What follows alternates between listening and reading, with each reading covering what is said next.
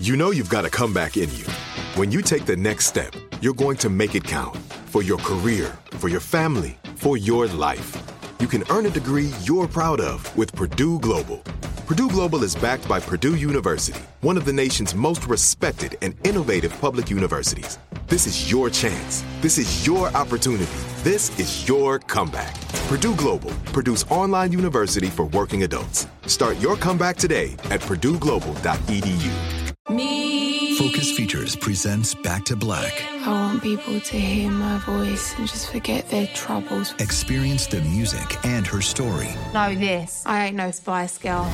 Like never before. That's my daughter. That's my Amy. On the big screen. I want to be remembered for just being me. Amy Winehouse, Back to Black. Directed by Sam Taylor Johnson. Rated R. Under 17, not a minute without parent. Only in theaters May 17th. When you buy Kroger brand products, you feel like you're winning. That's because they offer proven quality at lower than low prices. In fact, we guarantee that you and your family will love how Kroger brand products taste, or you get your money back. So next time you're shopping for the family, look for delicious Kroger brand products, because they'll make you all feel like you're winning. Shop now, in-store, or online. Kroger, fresh for everyone. On the Bechdel cast, the questions asked if movies have women in them. Are all their discussions just boyfriends and husbands, or do they have individualism? The patriarchy's effing vast. Start changing it with the Bechdel cast. Hey, Jamie. Hey, Caitlin. Do you want to come over for Sunday dinner? I don't think I have a choice. I think I'm disloyal to the family if I don't show up. It's true. It's true. But I do want to get into a petty argument because that's what family dinners are all about. Exactly.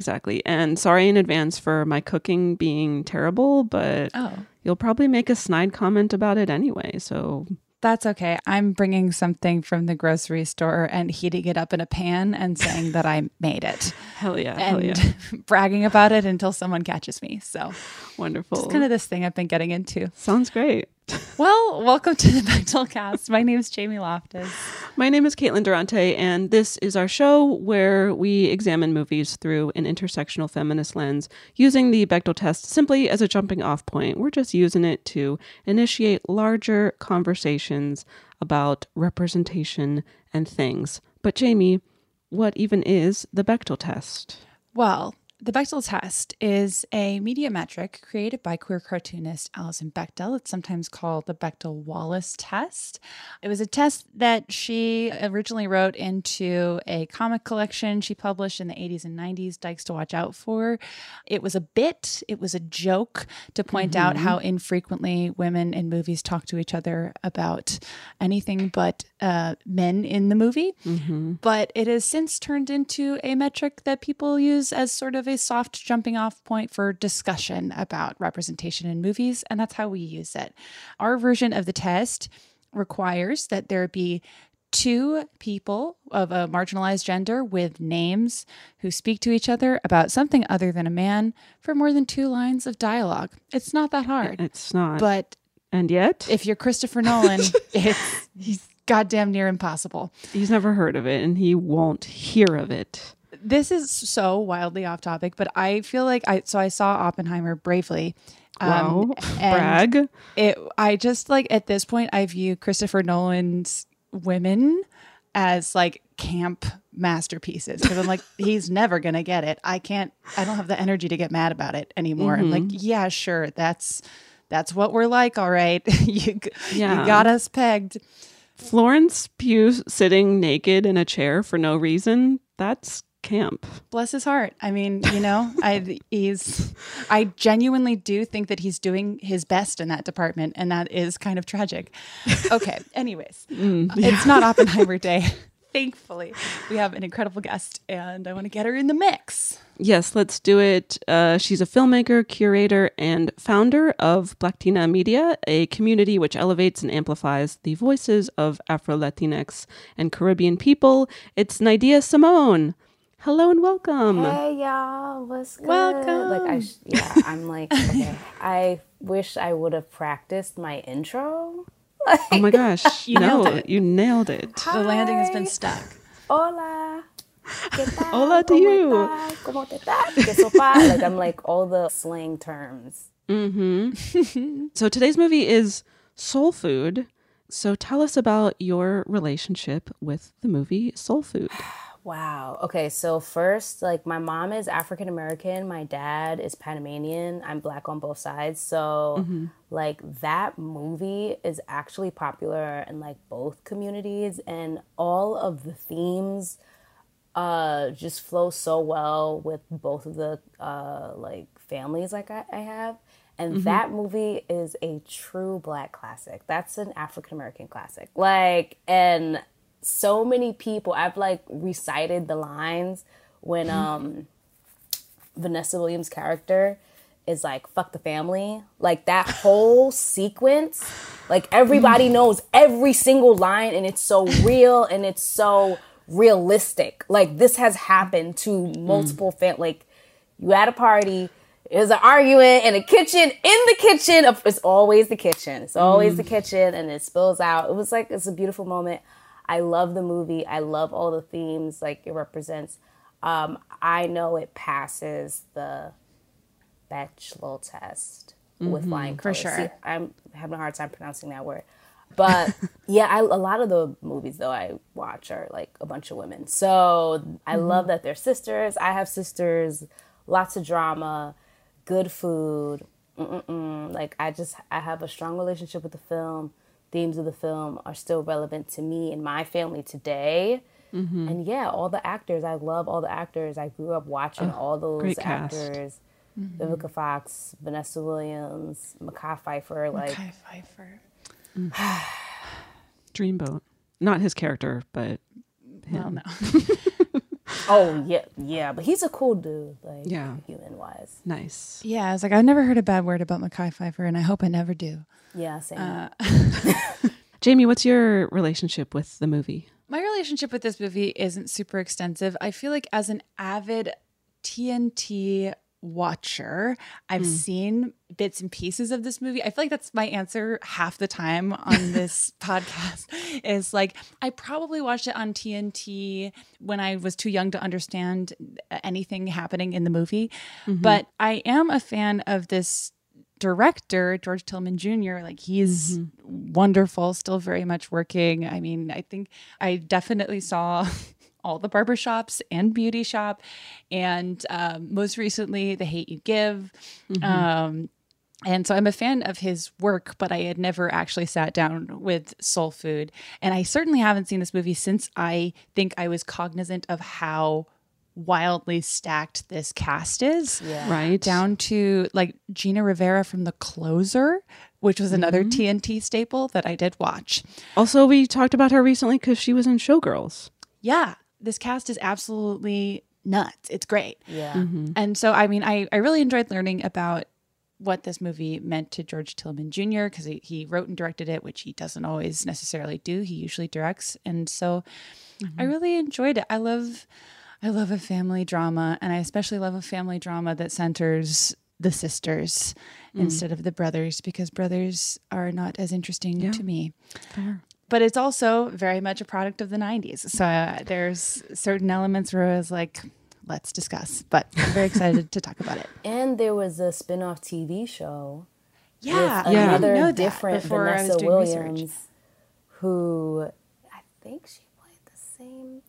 It's so confusing because, like, in the Black community, when we talk about Vanessa Williams, it's like, what, the light-skinned one or the dark-skinned one? And that's like, it's because it's like they are in the same circles and stuff like that. Well, I don't know in real life, but like you see all of them in like different like films and stuff like that. But Right, the same like era too. the TV show was very popular too. Like, so I feel like this director did not get his flowers. He's not getting his flowers. He's still pretty young. Like, so maybe he'll get some flowers soon after his second solo return. So. Oh my God. I was He's reading like about 54, so my Saturn. I'm finishing up my Saturn return, which is also why I'm blaming everything in my life going on. Saturn return. Yeah, George Tillman's is coming up. He's 54. So his renaissance has yet to come. But he's so accomplished too. It's really right. He directed I did not see it, the George Foreman biopic that came out this year. Yes. Just a fun fact. It's true. Gotta check vaguely that remembered that was a thing, but I didn't see it. I should see it. Caitlin, what's your history with soul food? I had never seen it. I knew about it, but it is not something that I watched. I'm not as big of a fan of family drama films. I'm more like, let's watch characters go on a little quest kind of person. I love a quest. So I missed this one, but yeah, I wasn't fully aware of the stacked cast until I started watching it and researching it, and I was like, wow, look at all these great actors who are also so good looking. And I enjoyed the movie, and I'm really excited to talk about it. There's lots to discuss. So should we get into it? Yes, because there's many characters. Yeah, yes. There's a lot of story. I feel like some family dramas really over or undershoot like balancing the characters, but I thought this one was so well done, where it's like I feel like every character got a satisfying arc. Or like, when I say satisfying, I didn't necessarily love how all the stories went, but they all happened. Yeah. Like no one got lost in the shuffle, which is so impressive. True. Yep. Definitely. Okay, here is the recap of Soul Food. So we open on a wedding. A family is celebrating Bird, played by Nia Long, getting married to Lem, that's Mekhi Phifer. And Bird has two sisters, Terry and Maxine, played by Vanessa Williams and Vivica A. Fox, respectively. And we learn about each of them. Maxine is married to Kenny, played by Jeffrey D. Sams. They have 2 kids plus a baby on the way. One of the kids is this young boy named Ahmad, and he's like the narrator of the story. The whole thing is told through, his point of view. Which was so cool, like to see it through a child's POV. Yeah. I was a kid too at the time, because I was like 7 in 1997. So it was like, it was a really great way for me to connect with these adult themes, you know, and then his relationship with his mom. Okay, wait, yeah. Oh, I know. It's really sweet. I love Ahmad, especially because, I don't know, I feel like there's so many like wise child tropes where it's like, this kid is beyond his years, which Ahmad is, but he's also still very much a little stinker, telling weird lies to get his family to hang out with each other. And I was like, that is the right amount of little stinker. He's like, let's go on a treasure hunt in the house. Know. It's like, yeah, that's a very, like, you know, I don't know how old like 11-year-old behavior or however old he's supposed to be. But 9, he 10, also something. was like, oh, they want money? Like he was like, oh, okay, where's the money? Yeah, he knows how to get adults interested in his scheme. Care. Yeah, for sure. And then they're like, oh, no, yeah, we came here because we love each other. You're like, yeah. Yeah, they all show up and they're like, oh, right, we're a family. Oh, yeah. Okay, so the story is told through Ahmad's point of view, and we also get to know more about Terry. She's married to Miles, played by Michael Beach. They're both lawyers. They're like the wealthier members of the family. But he wants to be a musician. Mm-hmm. Oh my God. So and she is not supportive. Sometimes, and this is just my current moment, but I'm so triggered by I mean extremely light triggered by husbands who want to quit their jobs and become musicians. I'm just like, enough is enough. It reminds me of Jason Bateman and Juno, where it's like, it's not going to happen, babe. Yeah. Best of luck, though. I have a quick aside, which is, for the whole time I was watching this movie, I was like, Ahmad looks so familiar. And it's because to me anyways, he's accomplished child actor, but baby Michael Jordan in Space Jam. Oh, I did not make that connection. Jordan. And he's the one that is outside shooting the throws hoops all night long. I've seen Space Jam 5,000 times. I was like, it's baby Michael Jordan. I did not make that connection. I was looking at his IMDb, and apparently he's in Mars Attacks, which we do need to cover someday. I've never seen Mars that Attacks movie. is a great Oh my gosh, movie. Jamie, I think you'd love it. I think I would too, just based on the poster. Like, I don't know how I haven't seen it. Yeah, it's such but a yeah, good, I wanted to be like with the aliens. I was like, I'm with y'all. Let's go.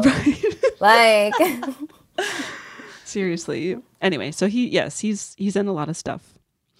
Okay, so then we meet Big Mama Jo. She is Bird, Terry, and Maxine's mom. Jo, because their last name is Joseph. She's played by Irma P. Hall.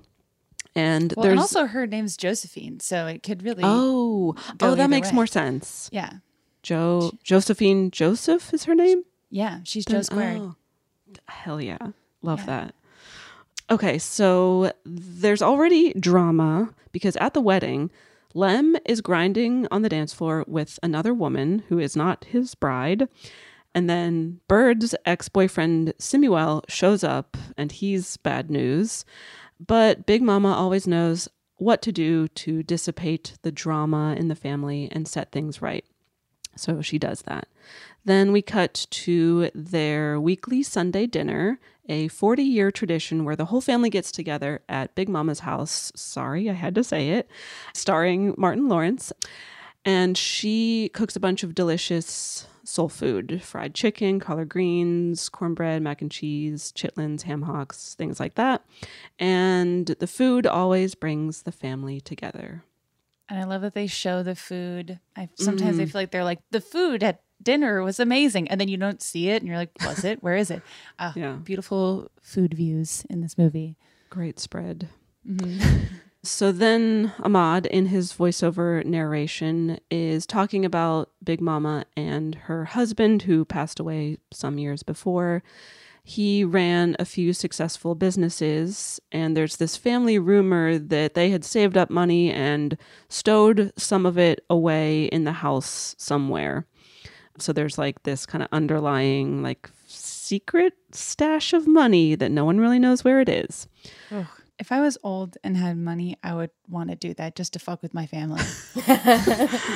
It's like there's always money in the banana stand kind of thing, but it's like there's always money in Uncle Pete's television set. The third act is really loaded in this movie. So many things happen in a row where if you blink, you're like, what?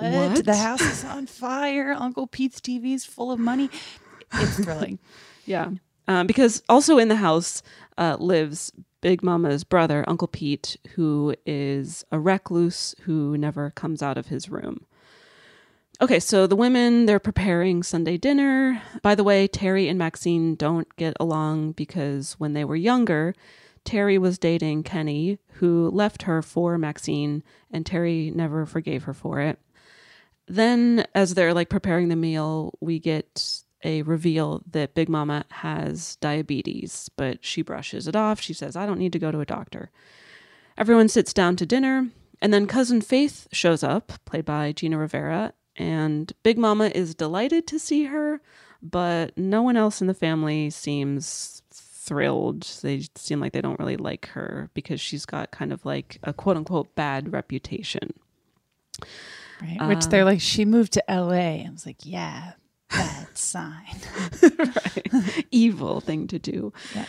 Just then, Maxine, who is pregnant as heck, goes into labor. So the family rushes to the hospital. She has a baby. Also at the hospital, I think in a separate situation, Big Mama is told that her leg needs to be amputated because of complications due to her diabetes. She again kind of brushes it off. Meanwhile, Simuel shows up to Bird's work. She runs a hair salon. He gives her a wedding present, but he clearly has ulterior motives. He has like resting villain face big time. Like, yeah. Mm-hmm. A handsome resting villain face. but resting villain face nonetheless. It's like, why you with him again? Why you didn't just... What's the issue? What was the problem with this guy? Like, right. It's never quite clear. It's not totally clear. Maybe I truly was. I was just like, just the way that the actor was carrying himself in the part. And I was like, oh, it's the guy in the suit that's up to no good. Got it. And it's what a man wants. They want the woman to be with the freaking dude. They have to do all the work to help them. It's like, it is written by a man. Yeah. Boy, is it. Okay, so Samuel shows up to work. He's being scheming. Then Lem shows up at Maxine and Kenny's house, and he tells Kenny that he lost his job because he had lied on his application about having been convicted of a crime because he spent time in jail. He recently got out of jail, but he lied about this on his application. His employer found out and he got fired. So now he's looking for a new job and he wants Kenny to help him. And Kenny's like, don't worry, I got you. Then we check in with Terry and Miles. He tells her that he wants to invest more time and money in his music. She's not happy about it. She's like, you're a lawyer, just be a lawyer. She's also not happy about Cousin Faith. I can't tell if I'm not supposed to be on her side there, but... And maybe it's just because I'm on Vanessa. But I was like, I'm on Vanessa Williams' side. Men shouldn't follow their dreams. Everybody now is like, she was right. Terry was right. Terry was in the right the entire time. She was being taken advantage of. She's literally holding everything together, but she's like, supposed to be the bad person. But nobody else is taking care of the house. Nobody else is paying the taxes. Nobody, but she's like the villain. I was very team Terry there. I was like, she just wants a little bit of appreciation. Thank you. I understand that sometimes it is like not presented in the most tasteful way, maybe. And I understand why her sisters would be frustrated with her. But I'm like, it's not absolutely out of the question that she would want to be acknowledged for how much she's doing. And I just don't think her husband should follow his dreams. He was annoying to me. Or at least, I don't know, whatever. We'll talk about how the story goes. But I feel like, the way that his story went was like kind of treated as like, well, of course this would happen because look how Terry was telling him to stop playing the keyboard. And you're like, stop playing the keyboard, man. Yeah, she's portrayed as being very frigid, but she's like actually making sure the family is like being held together. She's also like very elitist about it. She's like, I'm richer than all of you and I went to law school. And I'm like, okay, someone who's always talking about their advanced degree, certainly not me. Someone who went to Boston University to get a master's in screenwriting, because I never mentioned that. I've never heard that before. But she's always mentioning her law degree anyway. And doesn't she mention also that she put her sisters through school?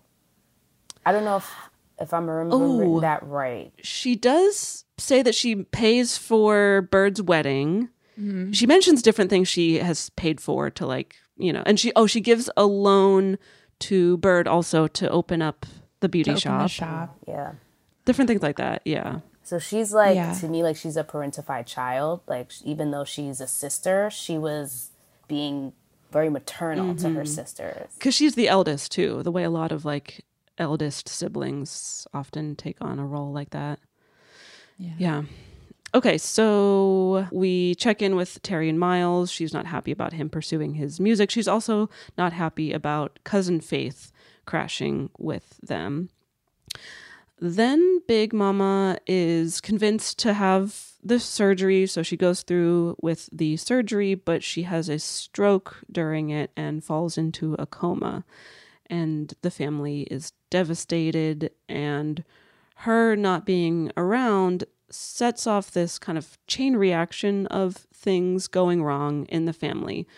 For example, the 40-year tradition of Sunday dinners falls apart, especially because Terry and Maxine get in a fight about it because they're never getting along. Meanwhile, Terry and her marriage with Miles is on edge. Again, she does not respect his musical ambitions. And then I can't stop being on her side about this. I just refuse. Also, one night, Miles and Cousin Faith are flirting. Later, he helps her with a dance audition she has. And then eventually they have sex. And Terry comes home and sees them. Miles doesn't know that she saw them until she confronts him at a party later that evening and chases him around with a butcher knife. Again, she did nothing wrong. Right? She did nothing wrong. I mean, she didn't kill him. Nope. Yeah, she just had to make a point. No, technically what she did was wrong, but He cheated in their marital home. In view of a full open window.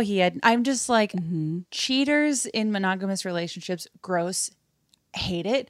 But especially when they're bad at it or like lazy about it. I'm just like, oh my God, you're not even good at this. You didn't even try to conceal this. A child almost saw it. Like, ugh.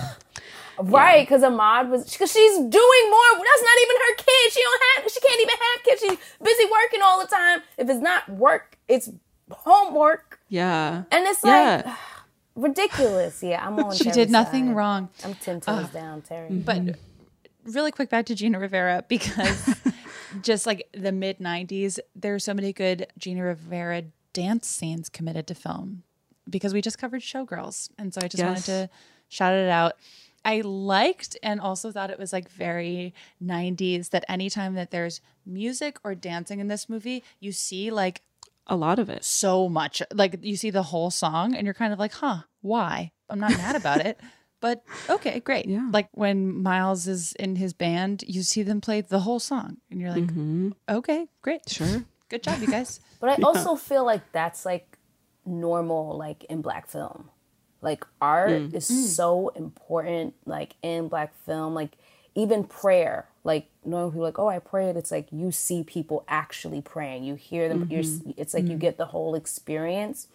And with the dance, like I feel like that, like I've seen so many, specifically like African-American films, see the entire dance. And also people will get upset if it doesn't feel real. So like in, you know, the show, like Pose, R.I.P. Pose got canceled. Like when he had that audition and people were like, he would have never been accepted with that audition. What the heck? Like, and you know, because I feel like we have this history of like, if you're like usually Black film, them people dancing. It's like Janet Jackson's background dancer, and like they have actual dancers, actual singers. And I mean, in this, you know that Gina Rivera did that entire routine because they're not doing any fancy cutting or, I mean, the dancing in particular was beautiful. I didn't know that that was like a feature of Black film. That's cool to know. Definitely. So then we get that chunk of Terry and Miles's subplot. Meanwhile, we're checking in with Bird and Lem. She finds out that he was fired from his job and he can't find another one. So she calls upon her ex, Simuel, to hook him up with a job. And then Lem finds out about this favor she called in, and he feels emasculated, and he goes ballistic on both Simuel and Bird. We'll talk about this whole subplot in more detail later on. But then Terry calls another cousin of theirs to basically like go rough Lem up. And when that happens, there's like this bar fight and Lem pulls a gun and gets arrested and ends up back in jail. Then the sisters and their spouses have this conversation about how they're going to pay for Big Mama's hospital bills. Terry wants to sell, once again, Big Mama's house, starring Martin Lawrence. And Maxine is opposed to this. And no one really knows what to do. And little Ahmad goes to visit Big Mama in the hospital. And while he's there, she comes out of the coma and tries to tell Ahmad something that she wants him to do, but she can't finish. She starts coughing. Doctors rush in, and then we get a reveal that she has passed away. So the family grieves. Everyone's a mess. Bird finds out that she's pregnant. Terry calls in a lawyer favor. And classic lawyer behavior. She gets Lem bailed out of jail. Meanwhile, Ahmad thinks that what Big Mama wanted him to do was to get the whole family together again for Sunday dinner. So he goes to each member of the family and tells them that before she died, Big Mama told him about that stash of money that's hidden away somewhere in the house and that he needs their help to find it. And he's like, I'll give you a finder's fee, you know, like sweetening the deal. And little stinker. Love him. Right. Because what he's really trying to do is just get everyone in the house at the same time for family dinner. So everyone shows up and they realize that it was just a ploy to get everyone together, and they feel uneasy about it. But they roll with it and they sit down to dinner. During the dinner, some grievances are aired. And then they're also like, well, what about this stash of money, though? And Ahmad is like, yeah, I just made that up to get everyone together again because all you do is fight. And he's crying. And then there's a fire in the kitchen and everyone's scrambling to put it out. And then suddenly, Uncle Pete, the elusive relative who lives upstairs, shows up in the kitchen holding a suitcase full of that cash that was there all along. And the family is like, wee. And then the movie ends with Ahmad's voiceover saying, now I understand what soul food is all about, because during slavery, Black folks didn't have a lot to celebrate. So cooking became the way that we expressed our love for each other. And that's what Sunday dinners meant to us. It was a time for sharing our joys and sorrows. And then we flash forward to see the family getting along. They're having a nice time. They're in a better place. They didn't sell the house. They didn't. Yes, exactly. Because that's why they had the fight in the kitchen, was because Terry's like, I'm selling the house. Right. So the house stays in the family and everyone is just doing pretty well. And that's the end of the movie. So let's take a quick break and we'll come back to discuss.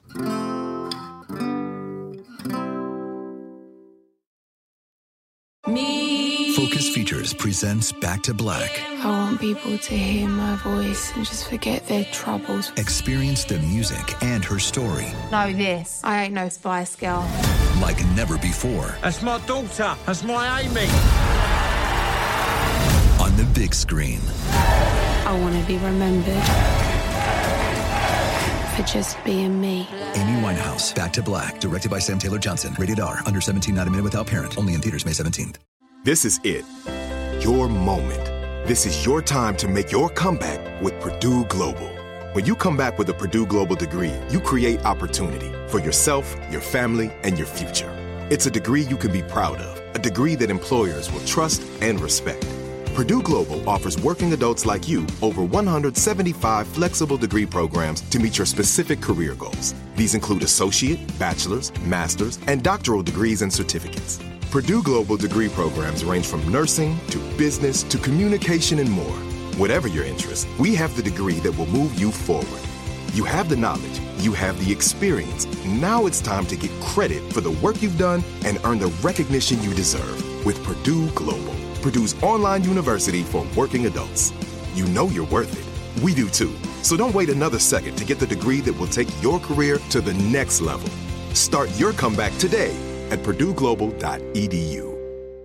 Whether you're a savvy spender maximizing your savings with cashback rewards, a thrifty rate watcher seeking the lowest interest, or a travel enthusiast looking for extraordinary perks, Kemba Financial Credit Union has a visa to complement your lifestyle and unique needs. Apply today at Kemba.org to unlock a limited time 2% cash back on purchases and pay 0% interest on balance transfers for an entire year with a new visa from Kemba. You deserve a card that works for you. Restrictions apply. Offer ends June 30th, 2024.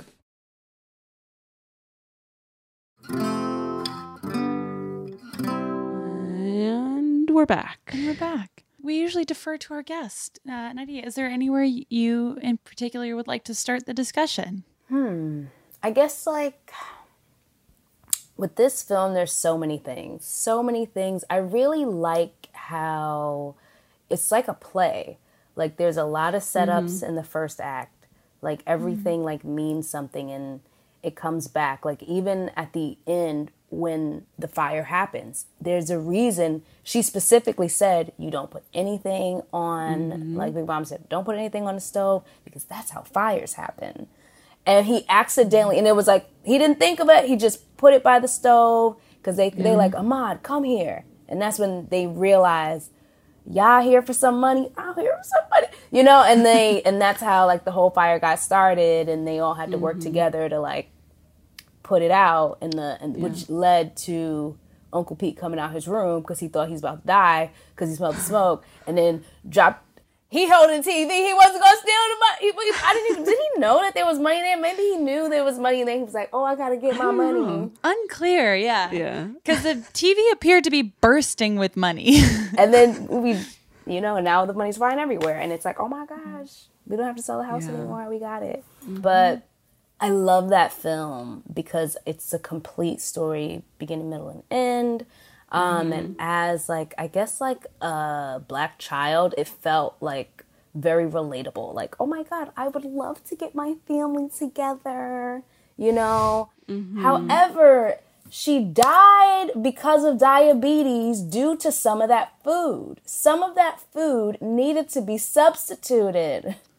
And this is actually a big area of contention for a lot of Black communities, with people calling soul food bad. And it's not that it's bad. It's just some people will not have greens, or they will have greens with the meat inside. You can substitute some of these things. And then also, everybody's not making stuff from scratch anymore. So that's really the issue, because back in slavery days, people were literally killing the chicken that night and we're having chicken. That's how we got this chicken. Nowadays, there's so much crap in the food. It's not this, we're not eating the same food. There's no, I don't want to say there's no people doing it from scratch, but it's a completely different world. So processed, yeah. But that's how she died. And I really wanted them.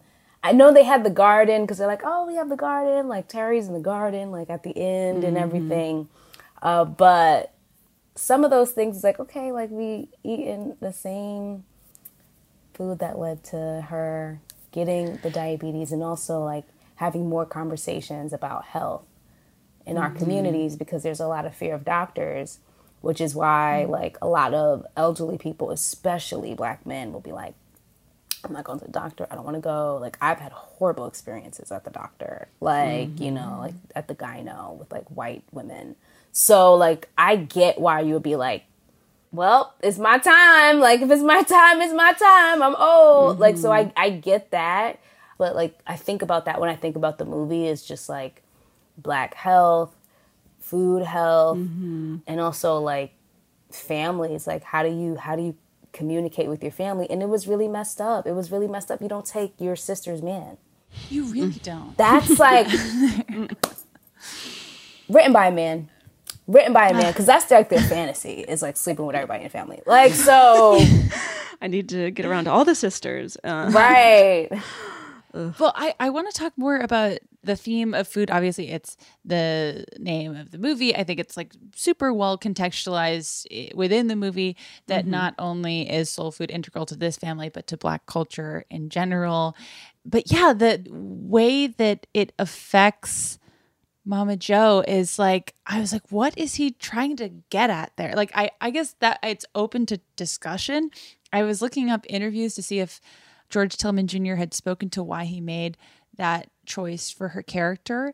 And I was kind of unclear on it. I don't necessarily object to it, because it's of course, diabetes is an issue that a lot of people have, and you don't see it put on film very often. I went down a rabbit hole of how often do you see a diabetic character? And usually whenever you do, which I guess this movie isn't an exception to, it's as a plot point where eventually they will be severely affected by or die as a result of diabetes. There's very few examples of a character that just has diabetes and is treating it, or is just sort of living as a person with diabetes. Right. I feel for Mama Joe so terribly because of her understandable issues with doctors. But the way that, how did everybody feel about the way that plot point was treated? I feel sometimes in family dramas in general, there's a lot of we have to sort of take out the matriarch or the patriarch and watch the rest of the family go wild in their absence, which at least, I don't know, that feels true to life. That's certainly been true in my experience, where, your grandparent dies and all these traditions go with them if your family is messy and can't keep up with them. No, that happened in my family too. Specifically choosing diabetes, it was an interesting choice, and I didn't quite know what to make of it. Yeah, especially because that's the thing that basically like tears the family apart. Like you said, it's the plot point that instigates a lot of this family melodrama. And I feel like a lot of depictions of diabetes come with some form of shame. Like, oh, if the character hadn't eaten this way or had this diet or, you know, made this and this choice, they wouldn't have diabetes.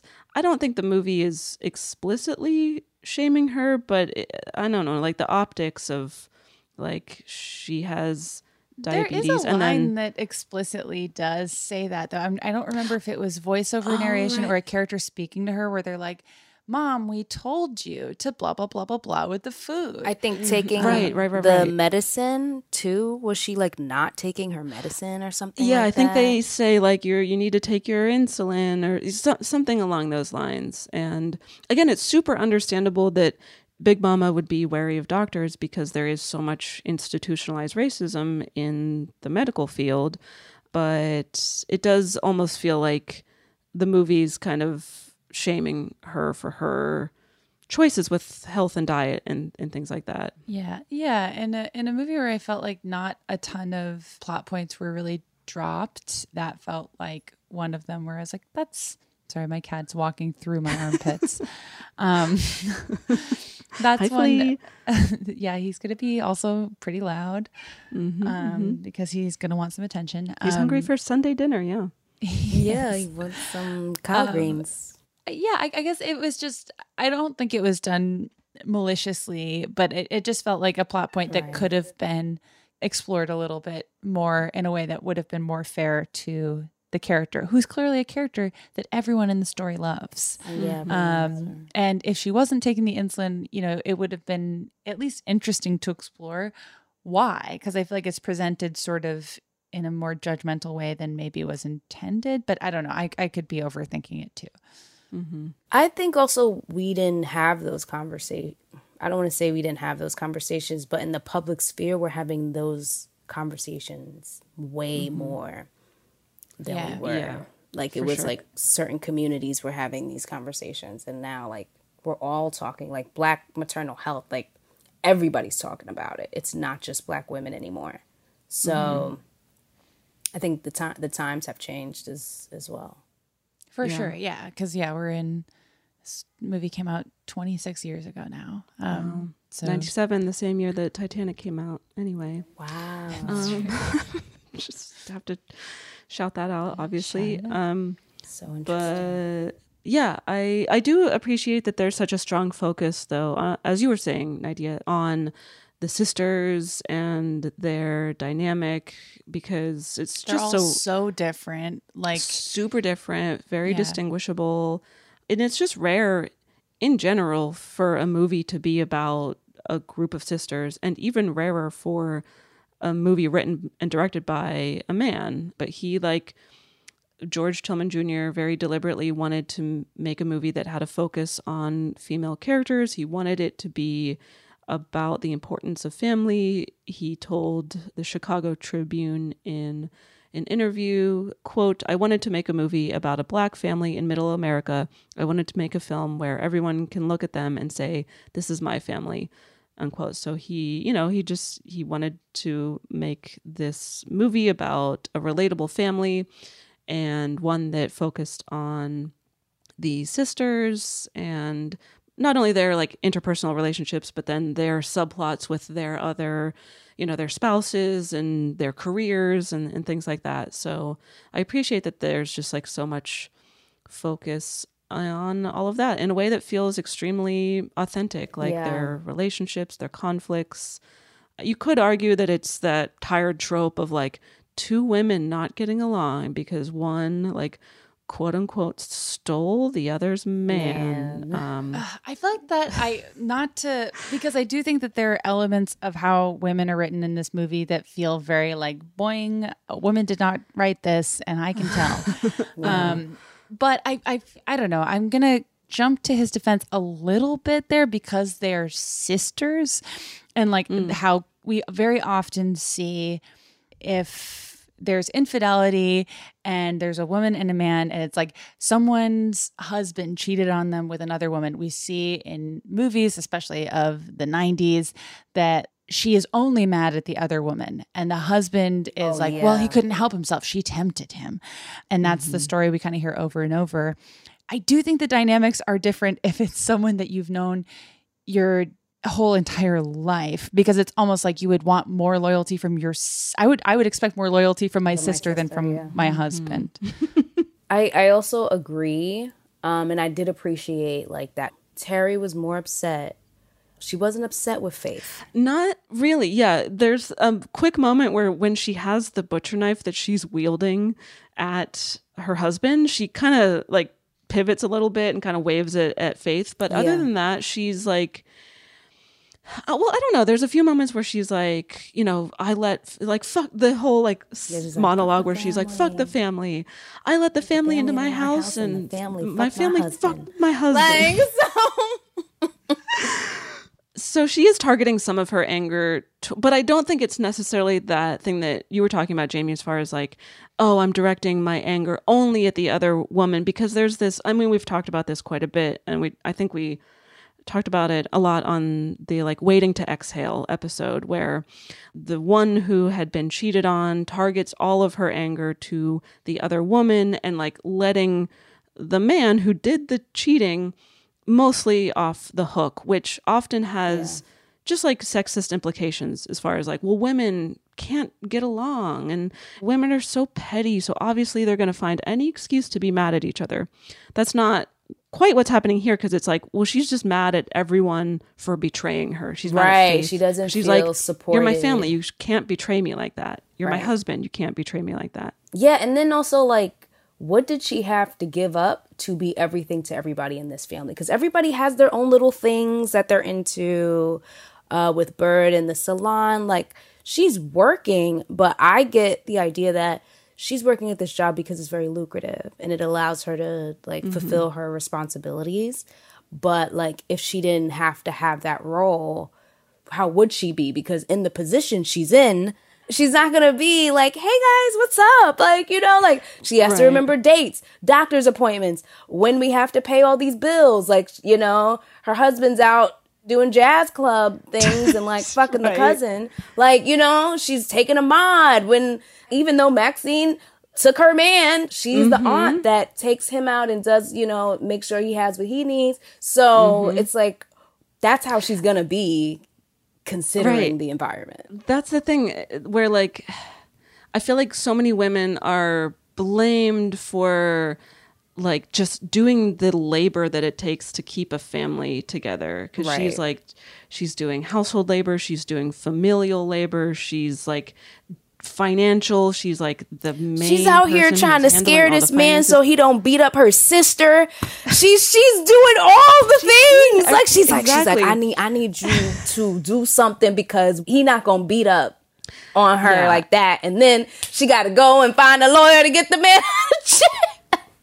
She's doing literally everything. But it's the way that like a woman like that will often be perceived either just in real life or in media as being like frigid. I really think the movie wants you to think that, oh, she's got to stick up her ass. She's like, not only do like her family not acknowledge everything she's doing for them, but like neither does the movie, it feels like. But also not in a way that it's like we should be grateful for everything she's doing to help.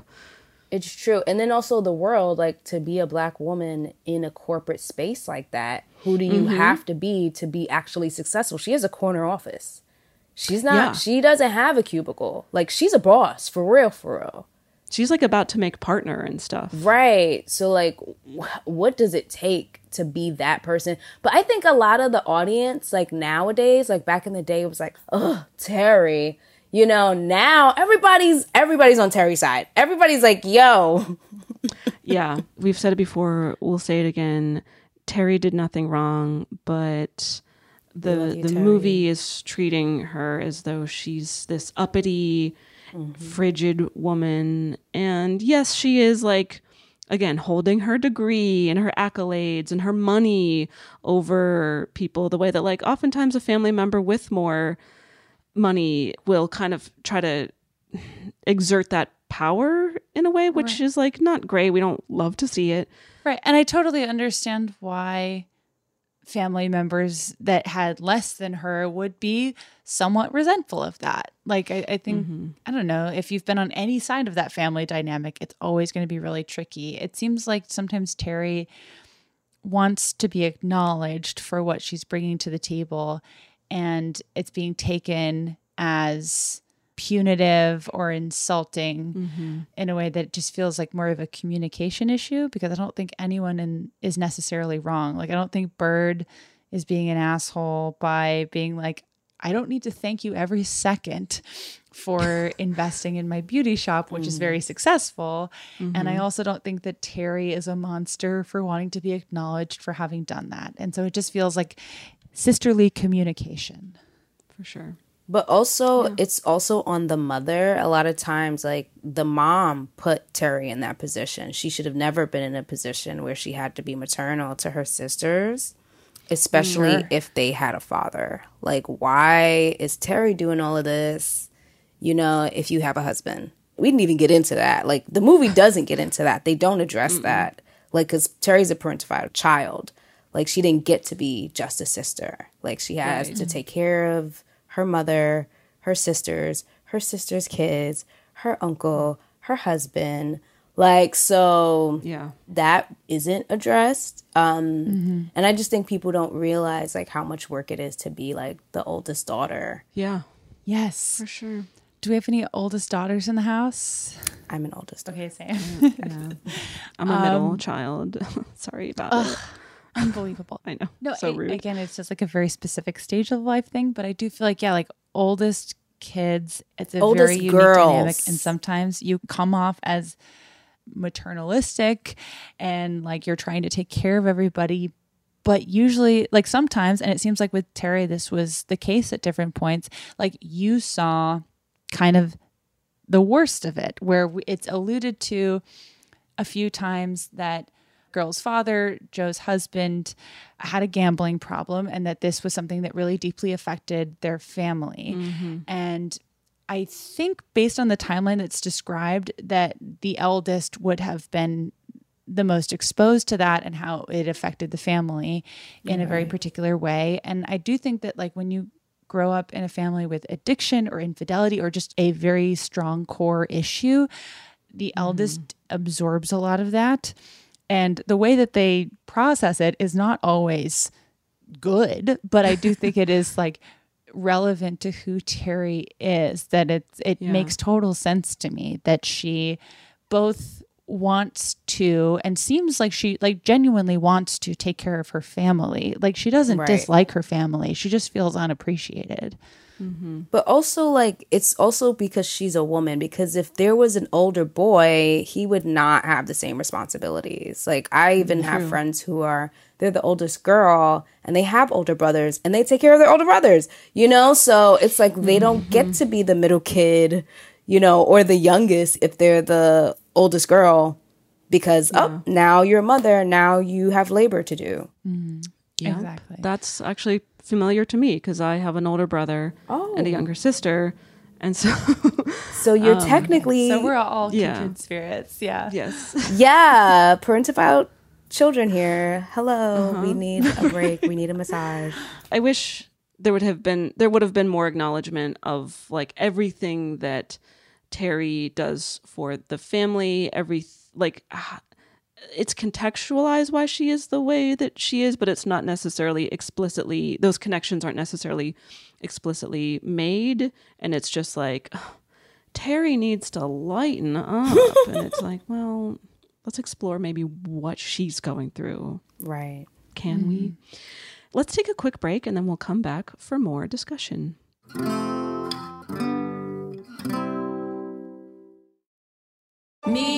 Focus Features presents Back to Black. I want people to hear my voice and just forget their troubles. Experience the music and her story Know this, I ain't no Spice Girl. like never before. That's my daughter. That's my Amy. On the big screen. I want to be remembered for just being me. Amy Winehouse, Back to Black, directed by Sam Taylor Johnson. Rated R, under 17, not a minute without parent. Only in theaters May 17th. This is it. Your moment. This is your time to make your comeback with Purdue Global. When you come back with a Purdue Global degree, you create opportunity for yourself, your family, and your future. It's a degree you can be proud of, a degree that employers will trust and respect. Purdue Global offers working adults like you over 175 flexible degree programs to meet your specific career goals. These include associate, bachelor's, master's, and doctoral degrees and certificates. Purdue Global degree programs range from nursing to business to communication and more. Whatever your interest, we have the degree that will move you forward. You have the knowledge, you have the experience. Now it's time to get credit for the work you've done and earn the recognition you deserve with Purdue Global, Purdue's online university for working adults. You know you're worth it. We do too. So don't wait another second to get the degree that will take your career to the next level. Start your comeback today at purdueglobal.edu. Whether you're a savvy spender maximizing your savings with cashback rewards, a thrifty rate watcher seeking the lowest interest, or a travel enthusiast looking for extraordinary perks, Kemba Financial Credit Union has a visa to complement your lifestyle and unique needs. Apply today at Kemba.org to unlock a limited time 2% cash back on purchases and pay 0% interest on balance transfers for an entire year with a new visa from Kemba. You deserve a card that works for you. Restrictions apply. Offer ends June 30th, 2024.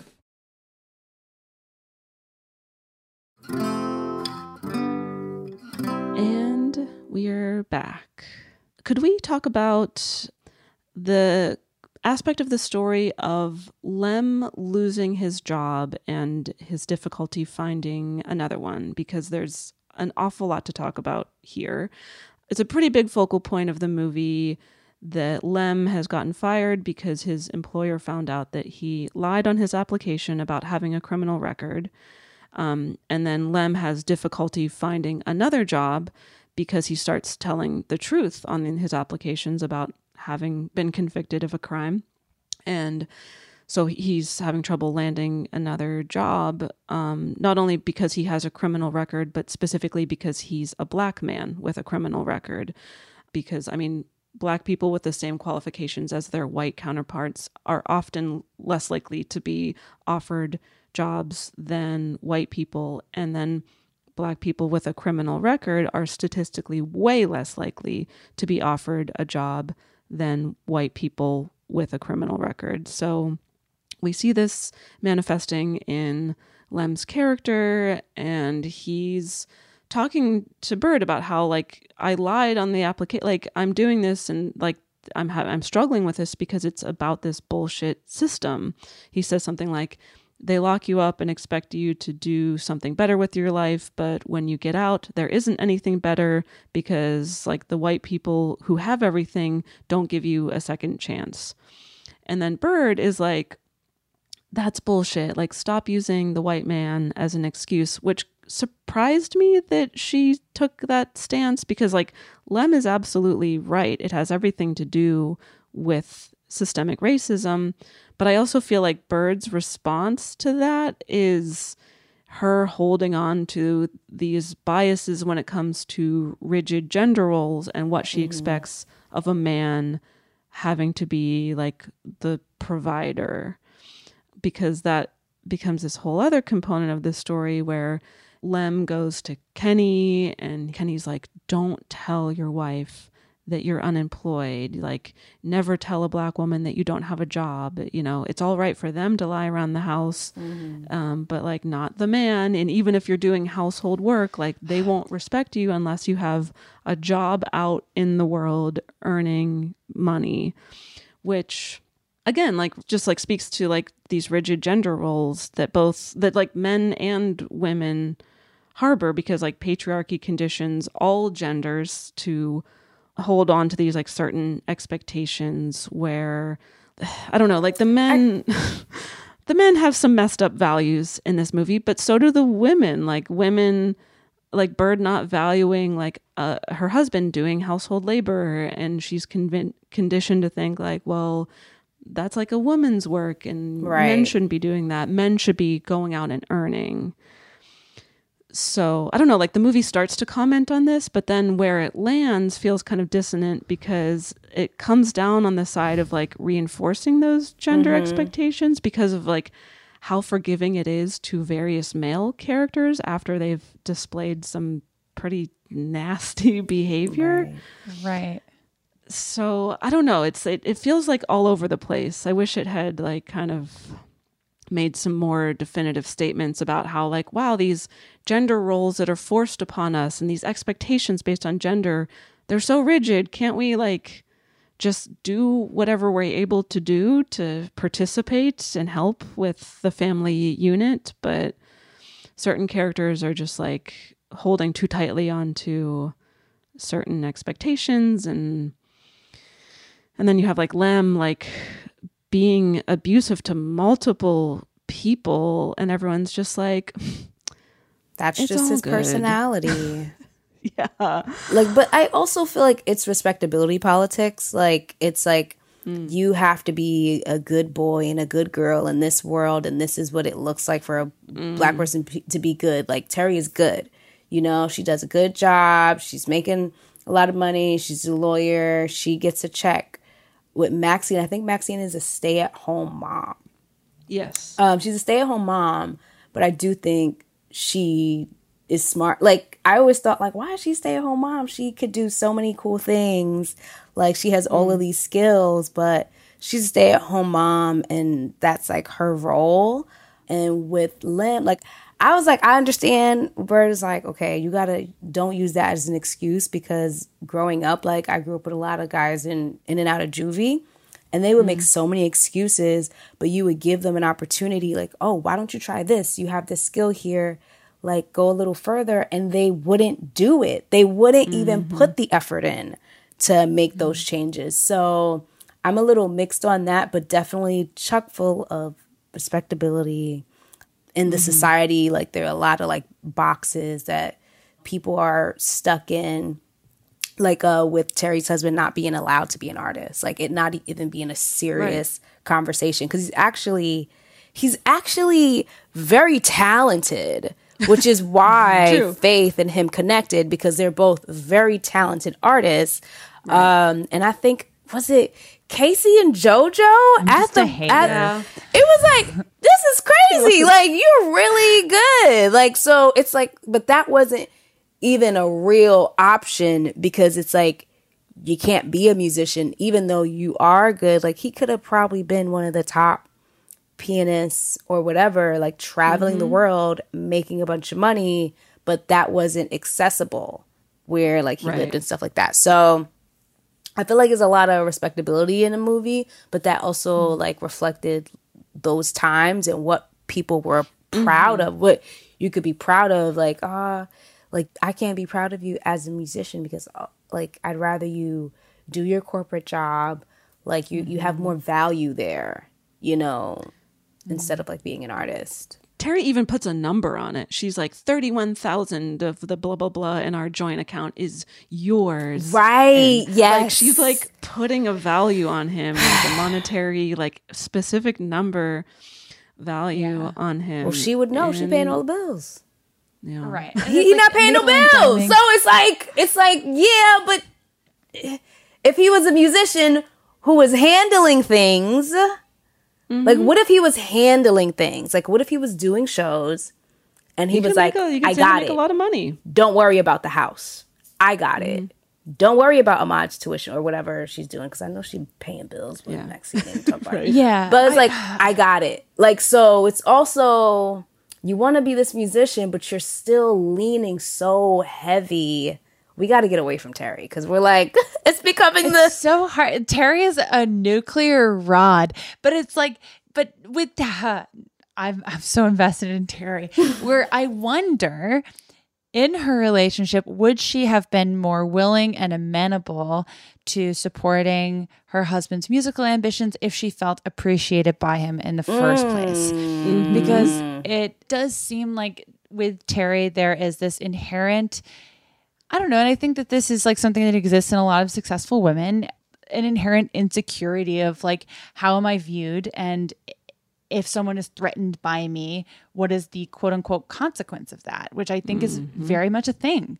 And it shouldn't be, but it like Terry's reactions as I think sometimes harsh as they can seem, and I think as they are perceived in the movies, I don't know. Like, I do wonder, and we don't have a ton of context for that of like, well, how has he behaved for this entire relationship? Is he saying that I am, not that it's her place to block his dreams, but they're in a partnership and she has to take on some financial burden and she deserves to know if that's something that is happening, and it feels like that goes unexplored a little. Yeah, he took $5,000 out of their account to like build his at-home studio without consulting her.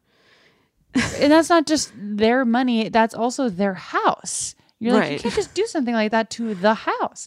Yeah, right. And it's like, it's like, it would be one thing if he was like, hey babe, I'm interested in pursuing music, like, would you entertain the idea of like me building this home studio? It's going to be an investment, but like I'll use my money, and like, you know, having just an open conversation about it.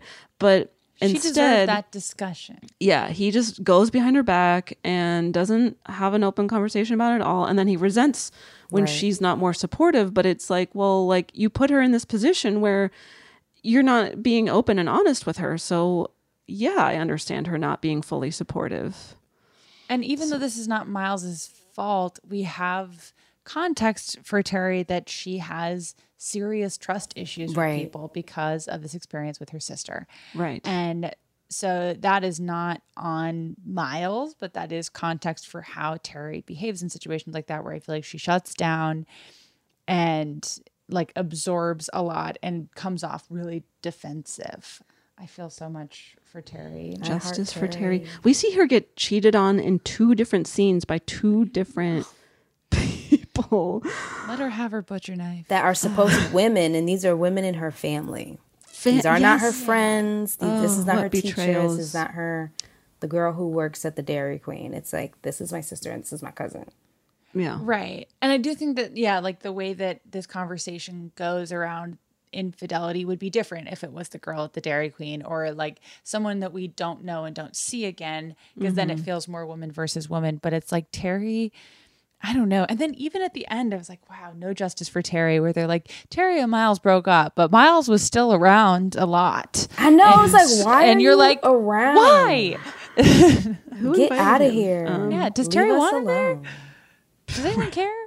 Anyway, it's probably Ahmad just being like, hey, Uncle Miles. I know. And it's like, Ahmad, quit inviting people who no one else wants around. Paying for your boarding school right now? Yeah. Who's paying for basketball practice, right? So because you want to be a basketball player, like because he wants to be Space He wants to be baby Michael Jordan. Right. That's his dream. And it works. Spoil alert for Space Jam.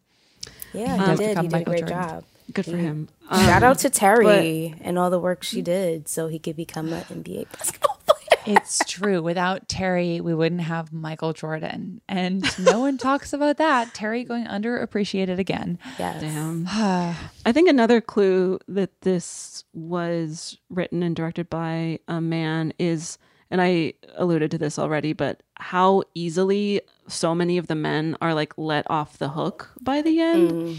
As far as like, I mean, to me, the biggest example is Lem, where he like goes ballistic multiple times, like beating people up, shoving his wife, like being so emasculated and acting out in violent ways. Like, and then everyone's like, well, even like Maxine defends him. She's talking to Bird and she's like, you can't go behind your man's back and have your ex get a job for him. Like, a man has to be a man. And if he feels like you took that away from him, then he has nothing, which like, again, don't go behind people's backs and do things. That's a thing that it seems like everyone in this family needs to learn, because Ahmad does it, Miles does it, Bird does it. Everyone's doing it all the time.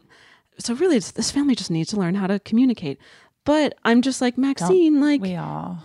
Why are you defending this guy who like feels so emasculated for like, pretty dated reasons. Of course, like this was the mentality of the time. Not that that excuses anything, but I don't know, for her to like lightly defend Lem. Yeah, as far as Lem goes, I found it frustrating because I feel like we were just talking about, Lem's character illustrates so many realities about incarcerated Black men trying to re-enter society in a way that is fair, and how there's so much. I think we see him encounter the most direct racism of anyone in the movie. And I appreciated at the beginning of this conversation the dynamic between him and Bird, where it's like she doesn't quite get it, but she wants to, and it seems like this is something that they want to work on within their relationship. And that all felt like, wow, that was like really well done. But then I was really frustrated with where they took his character from there, because he is abusive towards her, like outright.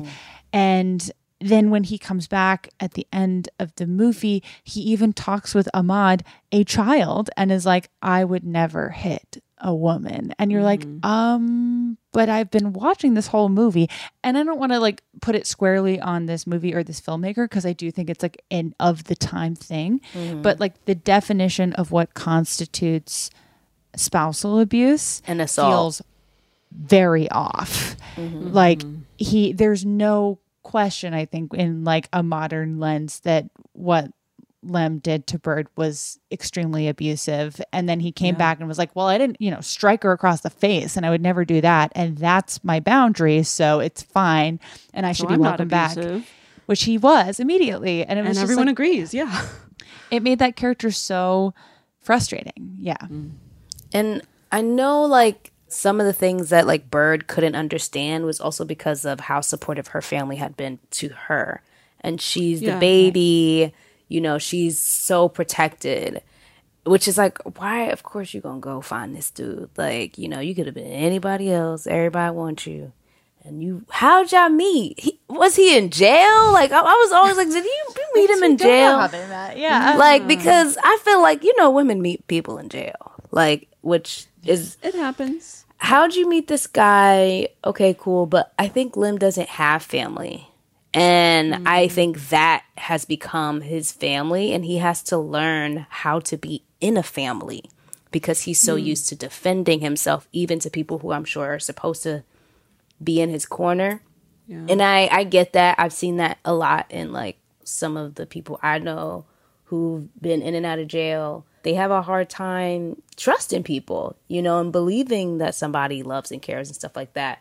So they kind of like do the same things, and they know it's them, but it's hard to like break that cycle within yourself. So I feel like he definitely was abusive, and that would be in a hard household to live in, like to bring, if you like, you're literally trying to intimidate her physically. Like you're trying to scare her, you're trying to intimidate her physically.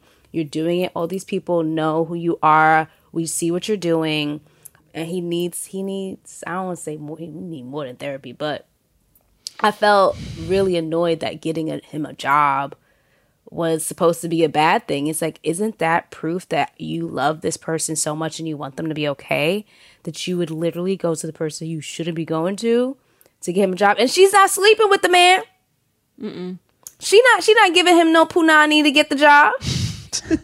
She's just gonna go to dinner with him. That's which is like, also like not a fair position for her to be in, and a huge concession on her end, because we know she does not want to be around this guy at all. Exactly. And I can get as far with Lem in that situation of him being angry about the lie and angry about feeling like, because it feels like Lem has a deep-seated issue with feeling like someone's doing him a favor. He wants to feel like it's just happened organically, and I understand that. Like, that makes sense, and I can understand like finding that out, especially from the asshole that did it, who was clearly egging him on and clearly wanted him to be angry and clearly wanted to fire him. I can understand why that would be upsetting, but it's like, how is the answer to attack your wife without talking to her first? But it just feels like Lem's really left off the hook for... Yeah, like, okay, like, we know you a jailbird, so we know that's what to expect. Right. Like, it seems like it's unfair to Bird and to Lem, because it's like Lem is playing into the exact stereotypes that his character has been pushing against the entire movie. And then Bird and the whole family are like, oh, well, he didn't strike her across the face, so I know he didn't punch her. He's a good punch her in the guy. mouth. So, which I was really, that was like, I think that was like the big thing that stood out to me as like a really dated view of abuse. And then Maxine, I it's so interesting because she's a very important character, but I feel like she gets the least screen time of the sisters. And she doesn't have quite the same arc or subplot that Bird plus Lem and Terry plus Miles get. And I mean, maybe I'm just like in discourse brain wormhole here, so stop me if this feels off.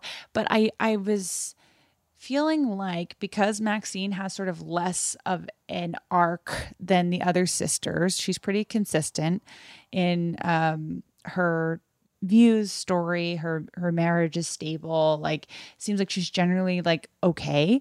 And her as sort of the mother of the family, and she's told, you are the wise one. She seems sort of like the chosen one by her own mother as like the new matriarch of the family.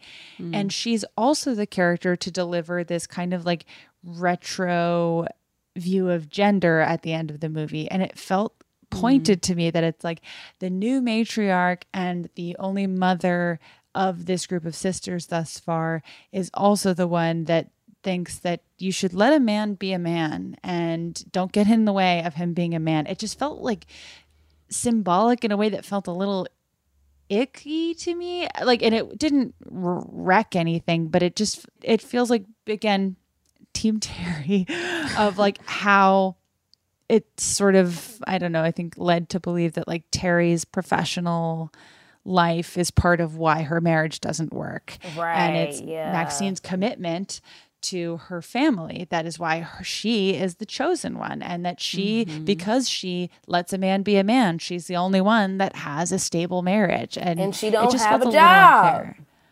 Right. Yeah. Which is fine. But it's like, it just felt weird for the one sister that was the stay-at-home mom to be the moral authority in who's not in the actual real world, doesn't have to pay any bills, doesn't have, like, if shit goes to fan, she's just gonna call Terry.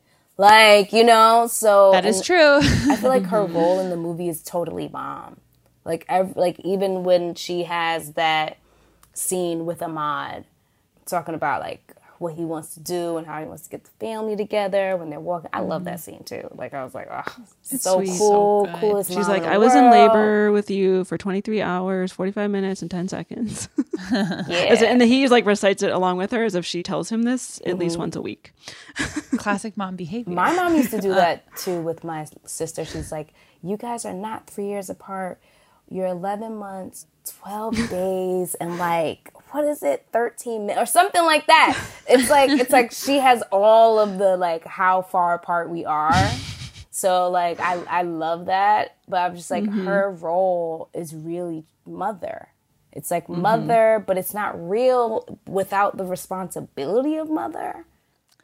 It's like, I don't even have an issue with her being a stay-at-home mom. I feel like any time though that you have a spread of characters and you have a stay-at-home mother and you have a professional who doesn't have kids, or you have like a spread of different kinds of characters, when any one character is made to be like the moral voice of the movie, because I feel like there's a lot of modern movies that have the reverse problem where it's like, being the childless professional, you are the moral authority, which is also unfair to people making other choices. But it's just like anytime one character is made the moral authority, it feels pointed, even if it's not quite intended that way. I couldn't tell if it was intended, but I felt like the stay-at-home mom being like, I'm doing the right thing because I'm doing what a woman is supposed to do. And it just felt like it erased other stuff, which is an oversimplification, but no, but I agree. And not only like her being poised as the moral authority character, but her being the only one of the three sisters to not have a more distinct arc and like thing that she was dealing with. So to me, it feels like, oh, the mother character like we don't really need to check in with her and see what is happening in her life. She'll be in scenes, but like we don't really need to give her like a fleshed out storyline. It just doing also feels mom stuff, right. Which probably has to do with a man writing the movie. He's like, she's doing mom. Yeah, he probably literally has no clue what a new mother is doing. He probably literally couldn't even tell you like what their life would be like as a new mom. Right, because she has 2 young kids. Ahmad's sister, I know we learn her name, but also she's such a nothing character. Yeah, she's like in a couple scenes where we see her eating, but I don't think she has any lines. Maybe it's just because like she's 6 and they're like, we don't child actors or I know, something. they're like, but enough lines. We give the grown folks get lines. Like, she's very cute. One kid already. Yeah, she gets no anything. And then, but yeah, why isn't there a story where Maxine is dealing with something in her life, whether it is related to motherhood, whether it's related to her relationship with Kenny, maybe it's her relationship with her son. Like, why isn't there something more that we're given, but instead she just is kind of like popping in now and then to be like, let me reinforce rigid gender expectations. Okay, bye. Yeah, and it felt also pointed that conversation is between Maxine and Bird after Bird finds out that she's pregnant. Because now Bird's going to be a mother. And she's like, let me pass down this institutional maternal knowledge. Let men do whatever they want.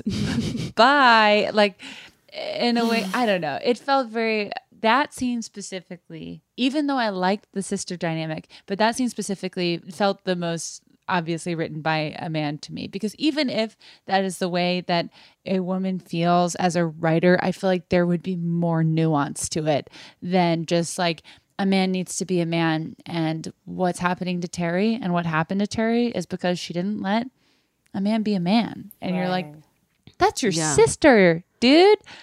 Come on. I feel like the advice should have been like, look, sister, like men are so fragile and they're so easily emasculated. So you need to find a therapist for your husband, or like convince him to go to therapy or something. Like that should have been the advice. Yeah, and it would be like, or y'all need to have better communication. Right. Because y'all need to really talk, because y'all on different pages. Yeah, because that scene also felt like Maxine was like tacitly okay with how abusive Lem was towards Bird, and a way that also felt unfair to a character we love. I don't know. Yeah, Maxine was all over the place for me, because it's like, it's Vivica A. Fox, so I'm on board. Right. Like, it's going to be really hard to turn me against this character. Right. Love but her actions to me are way, because it's like she's obviously a great mom, and it seems like she really enjoys being a stay-at-home mom, which is great. But there is like this sort of edge of judgment towards women who are not stay-at-home moms. And I feel like that also tied into, I think Mama Jo is a stay-at-home mother as well. And she was the person who held the family together. And she passes that role on to the stay-at-home mother. And it just is, I don't know. I mean, I'm sure that does happen in families, but it would have been cool to see it explored a little more than it is. Oh, we do get a little mention from Mama Jo that she said, like, I worked on my hands and knees. Like, I think she said something like cleaning up after white folk. Oh, yes. But it feels like maybe she did that in response to her husband's gambling and they were in debt. Yeah. So maybe she was a stay-at-home mom for a while, but then had to start working for those reasons. Unclear. We don't get a whole lot of the details of her backstory. But And then is it also Maxine? Now I feel like I'm becoming anti-Maxine. It's not how I actually feel. But isn't it also Maxine who is like, well, when our father got us deep into debt gambling, Mom took care of it and she didn't say a thing about it, and she didn't humiliate or emasculate him. Oh, I think it is for having Maxine. caused that problem, and she was right to do that. And it's like, it is not women's responsibility to clean up the messes that men make. Right. And that wasn't fair to Mama Jo, but it felt like the movie felt like it was. Right. Yeah. Like that was her responsibility as a wife. Right. Very 90s and before mentality. For sure. The other man who I feel like is really let off the hook is Reverend Williams, who is a pervert. He's always trying to kiss women without their consent. He's always saying gross, like very sexually charged things. Such as meat. He calls them meat at one point. And he's like, we're about to eat these delicious legs under the table. I mean, on the table. And it's like, sir.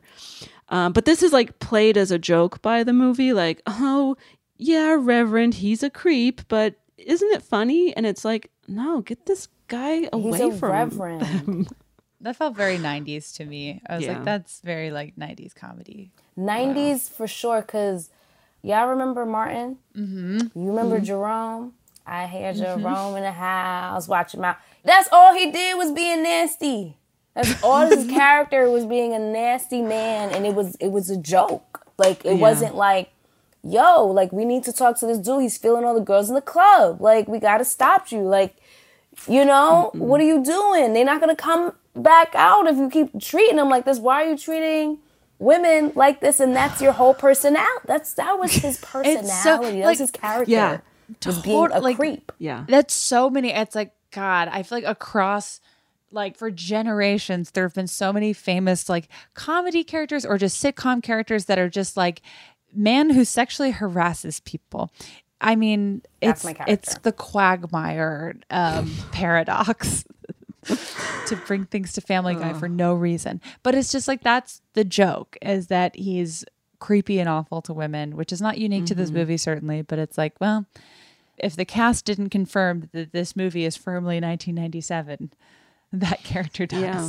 I want to rattle off a couple other very like 90s mentality things that appear in the movie. We've got, let's see, Bird's real name is Ryla, but there's voiceover that says, we call her Bird because she used to be skinny. And it's like, I'm sorry, I'm looking at Nia Long right now and she's thin.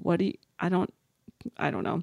There's like a very sex work shamey mentality because there's a reference to how Faith used to be a stripper and everyone's very, very judgmental of that. And she's also, and we've talked about this before, like, because there's such a huge stigma around sex work, and even people who have done sex work may internalize that shame because of just all the external shame. Because she says at a certain point, like, she's talking about her career goals with Miles, and she's like, I want to dance. No, I mean really dance. Like, I want to do Broadway musicals, as if like doing erotic dance is not quote unquote real work kind of thing. So she's like internalizing that. I think there's like a number of tropes attached to her as a former or current, it's unclear, stripper or sex worker to any capacity, because it's also implied that, like, I think this is another common trope with sex workers is like, they're going to steal your boyfriend, where it's like, they're they're at like, work. All right, they do not want to fuck your weird husband. Like, believe it.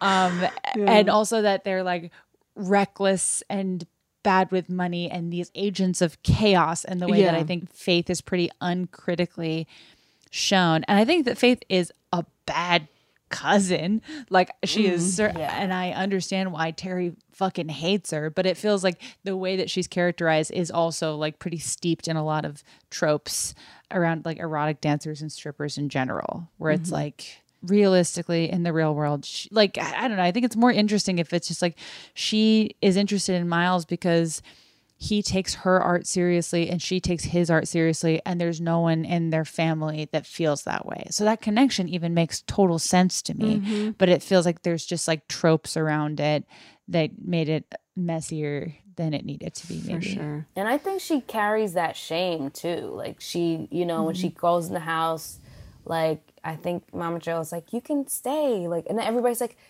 you can stay. Like, she knows she's not wanted. She knows, like, you know, she's kind of not supposed to be there, and she has to be, like, validated in that space. I think it's, like, Maxine who validates her. Yeah. And, yeah, it is a little all over the place with that. It's like, okay, now, but you're going to let the hoe stay? Like, y'all are obsessed with the approval of men, but she can stay? It's confusing. And also, it's just like, God, Faith, if there's one thing you shouldn't do, it's, first of all, don't Of all the I wouldn't have husbands, sex with though. any of them, but much less the person who has agreed to host you. Like, no. Beautiful dance scene, though. I almost feel, and maybe I'm just reading this incorrectly, but it almost feels to me like her little affair with Miles is like, see, Terry, this is what happens when you're not more supportive to your man, you know? And because even she, at the final family dinner, when I think Maxine says something like, Terry, you need to worry about your own husband because he's out there sleeping around. And she's like, was that it? Like, did I not care for you well enough? Was I not a good enough wife kind of thing? And then he says, like, you know, we just haven't been happy in a long time. We used to have fun with each other. And she replies with like, yeah, I guess I don't know what happened. But like, I guess. Then it's dropped as if, because it's like all of that can be true in a relationship and it doesn't justify what he did. And it doesn't mean that Terry brought it on herself. Like they weren't happy. So whatever. I know it's overly simplistic to say talk about it, but like you can't just be like, well, so I had no choice but to fuck your cousin. Like, yes, you did. You did, Miles. You did. Can we talk a little bit more about the Gina Rivera character? And I want to especially talk about it as it relates to a piece that you wrote in Pop Sugar called The Struggle for Afro-Latinx Visibility in Media Still Exists. Highly recommend everyone read it. Yeah. We'll link it in the show notes. But the reason it's relevant here is, so the actor Gina Rivera, who plays Faith in the movie, this actor is mixed African-American and Puerto Rican.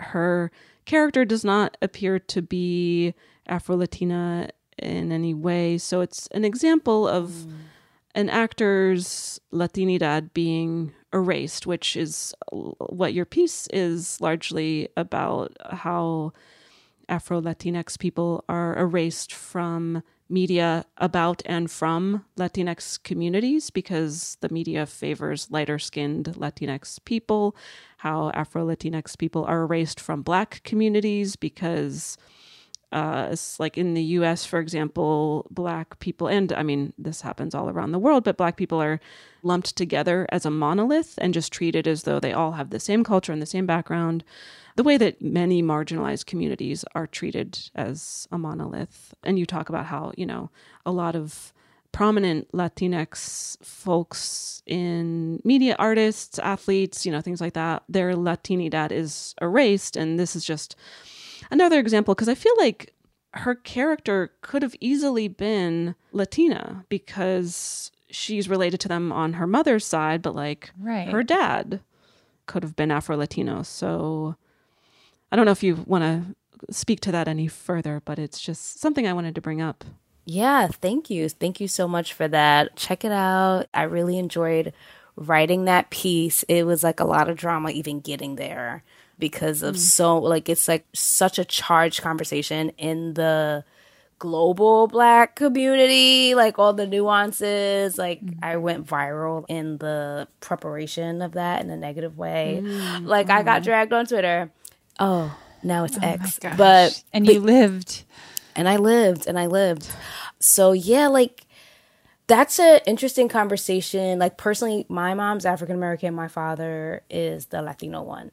And a lot of times I always like press Puerto Ricans because it's like, okay, you're Puerto Rican, but are you Black Puerto Rican or white Puerto Rican? Because like, you know, Loíza exists, like it's like a Black town, you know, like which part? Arturo Schomburg was from Santurce, Puerto Rico, like, and we have the Schomburg Museum that's in Harlem right now. And a lot of people don't even know that he's Puerto Rican and he came from Puerto Rico, and that's where he started archiving Black history.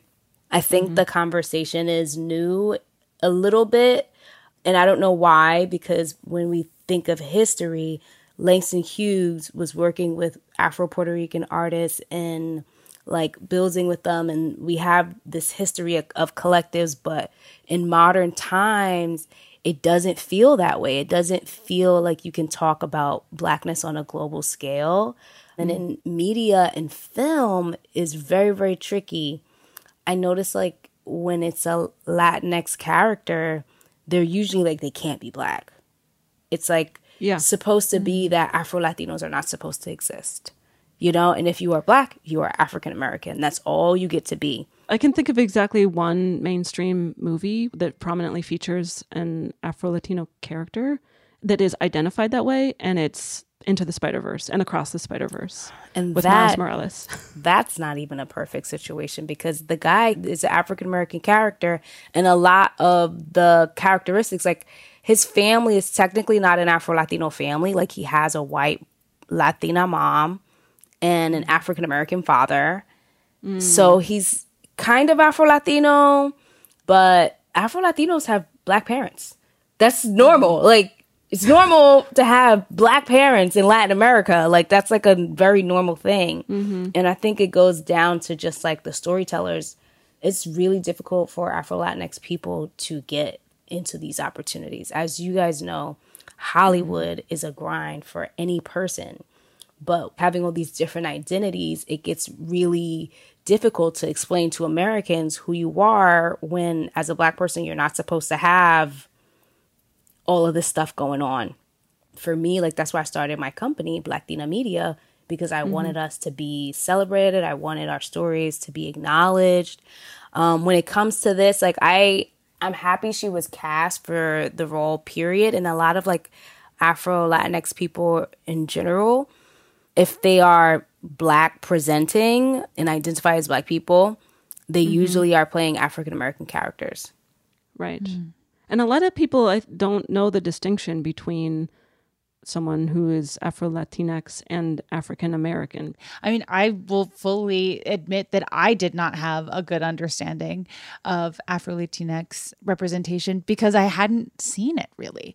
And because, like you were just saying, Nydia, like the only sort of allegedly Afro-Latinx character that we have in pop culture right now is still pretty muddled and misunderstood because who are the storytellers? It's still mostly white people. They're there. Like Celia Cruz, I feel like she's the most known Afro-Latina in the world sphere. Like her music is all over the world. Like she is a world-renowned name.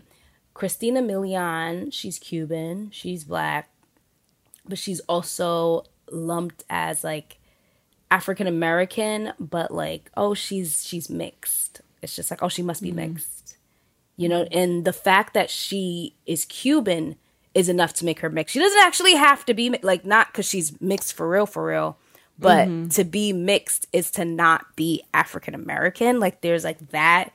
I've noticed that because people are like, oh, you're mixed. It's like, I'm not mixed. Like, my father is a dark-skinned Black man. My mom is a dark-skinned African-American woman.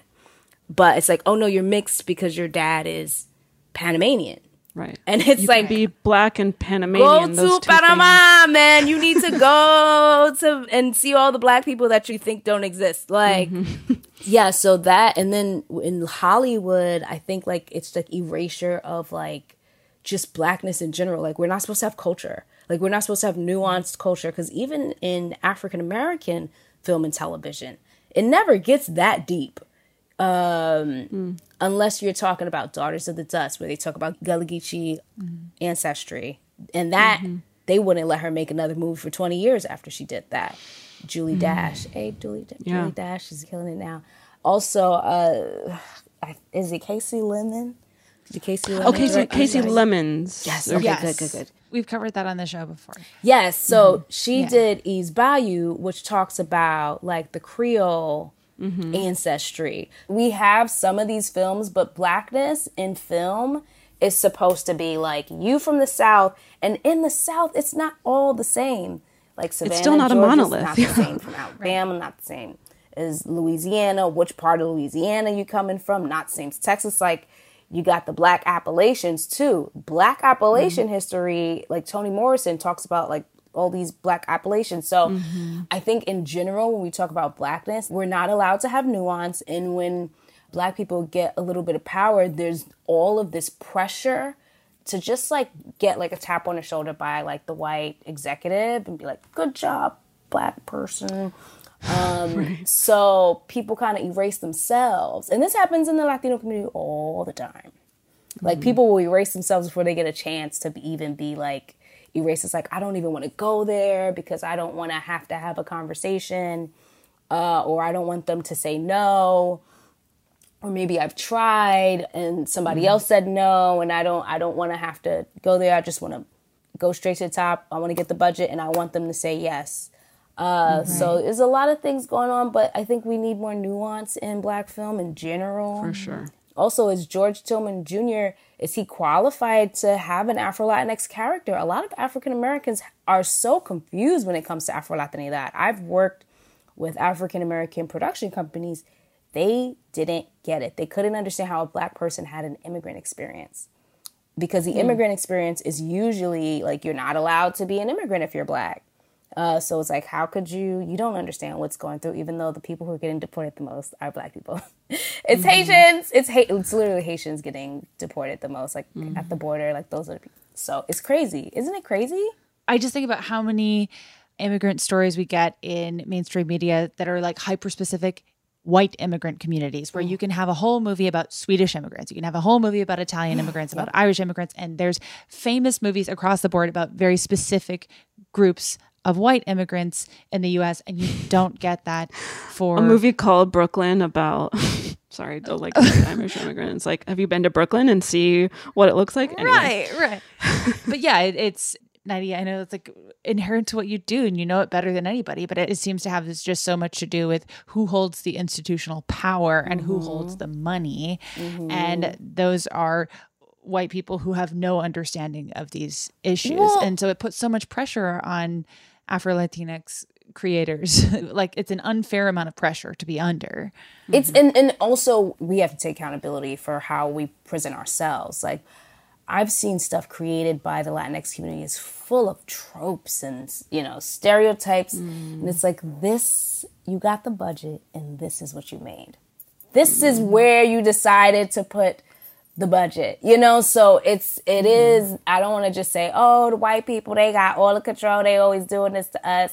Because it's also white Latinos. White Latinos have a lot of power. They have a lot of money. Why aren't white Latinos supporting Black Latinos? The same reason why white Americans don't support Black Americans.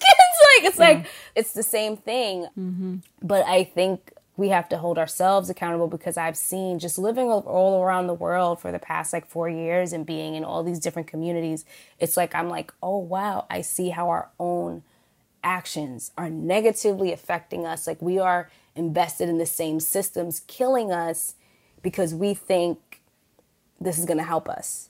It's like, oh, let me play the game. It's like, no, you're getting played. You're just getting played. So it's not like I have an answer to it. We just need more diversity. People need to be more confident and be more bold in storytelling and take more chances. And also, people want happy films. Everything doesn't have to be the next Specs American screenplay. It's just people want to laugh. Can we be entertained? And do you have to kill us to entertain us? Do people have to die? Why can't we have entertainment that's just purely entertaining with no trauma? Because a lot of the stuff I've seen in the last 5-8 years, everything is so sad and everybody's dying, and it's just can we just be happy? But people are like, no, I want to show that Latinos, the only do is not party. Dude, we are party people. What's wrong with having a party? We're a cookout type people. That's what we do is kiki. Right now I'm in Martha's Vineyard. And what the Trini doing, what the Jamaican doing, what the Black people do, we having a cookout on the beach. There's a cookout, bringing grill, making, this is what we do. This is our culture.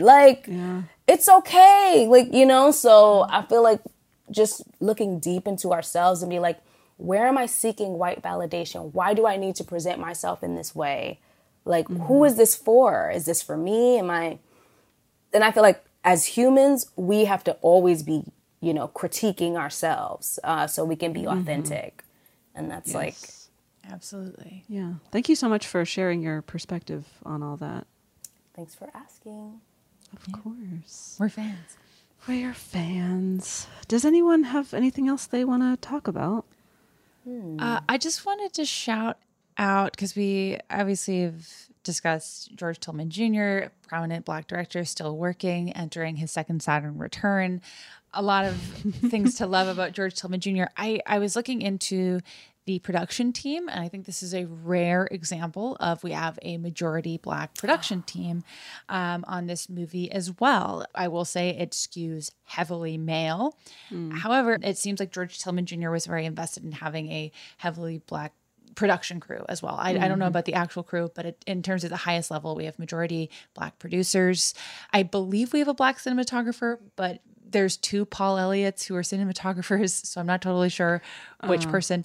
And most interestingly to me, this movie has a Black editor, a man named John Carter, and I read a little bit about him, and he's like historically significant and really fucking cool. He was the first African-American film editor to work in New York ever.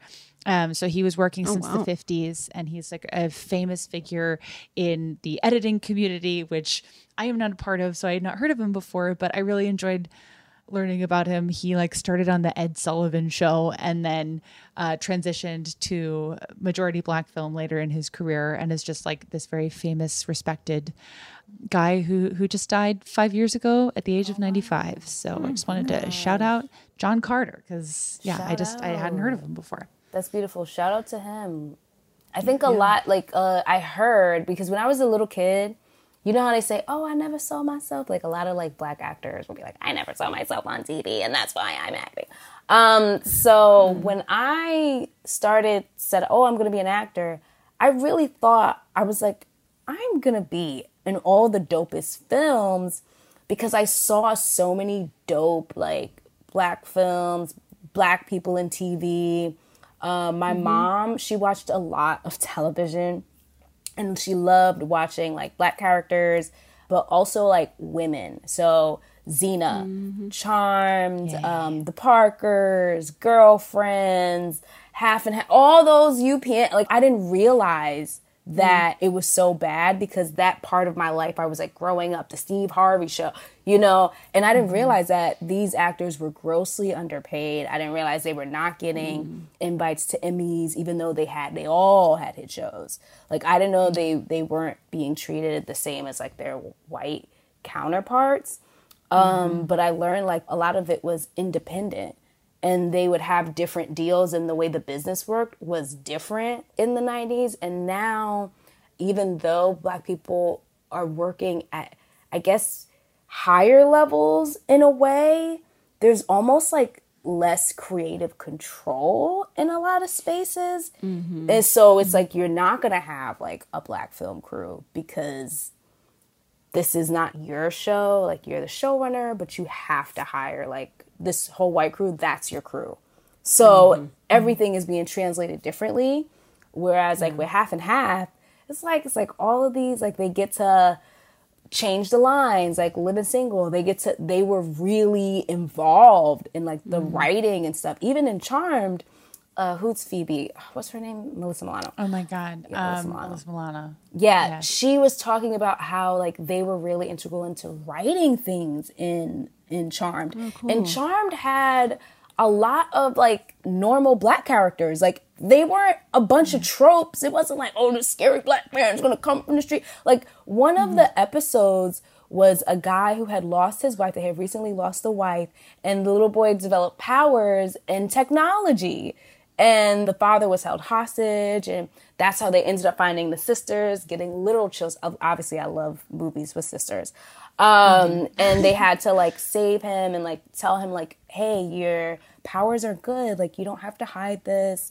You don't have to feel bad about having these powers. And I don't know if they like stripped the powers or made it, but the father was like a corporate guy, like a nerdy corporate dad who had no clue how to handle all of this stuff. He was not in the magic. And there were many instances of like Black characters, you know, in my opinion, even when they had like the African, like even though they made the African stuff a little scary, like I think they made like one of the guys, he had like the Voodoo priestess was like scary and like, you know, but it didn't feel like I felt like I had a space in that show too. Like I would be like, I could be friends with one of the sisters. Like I didn't feel like I had to go over here because they wouldn't let me in the house and they wouldn't kiki. I was like, oh, Phoebe's going to be my bestie.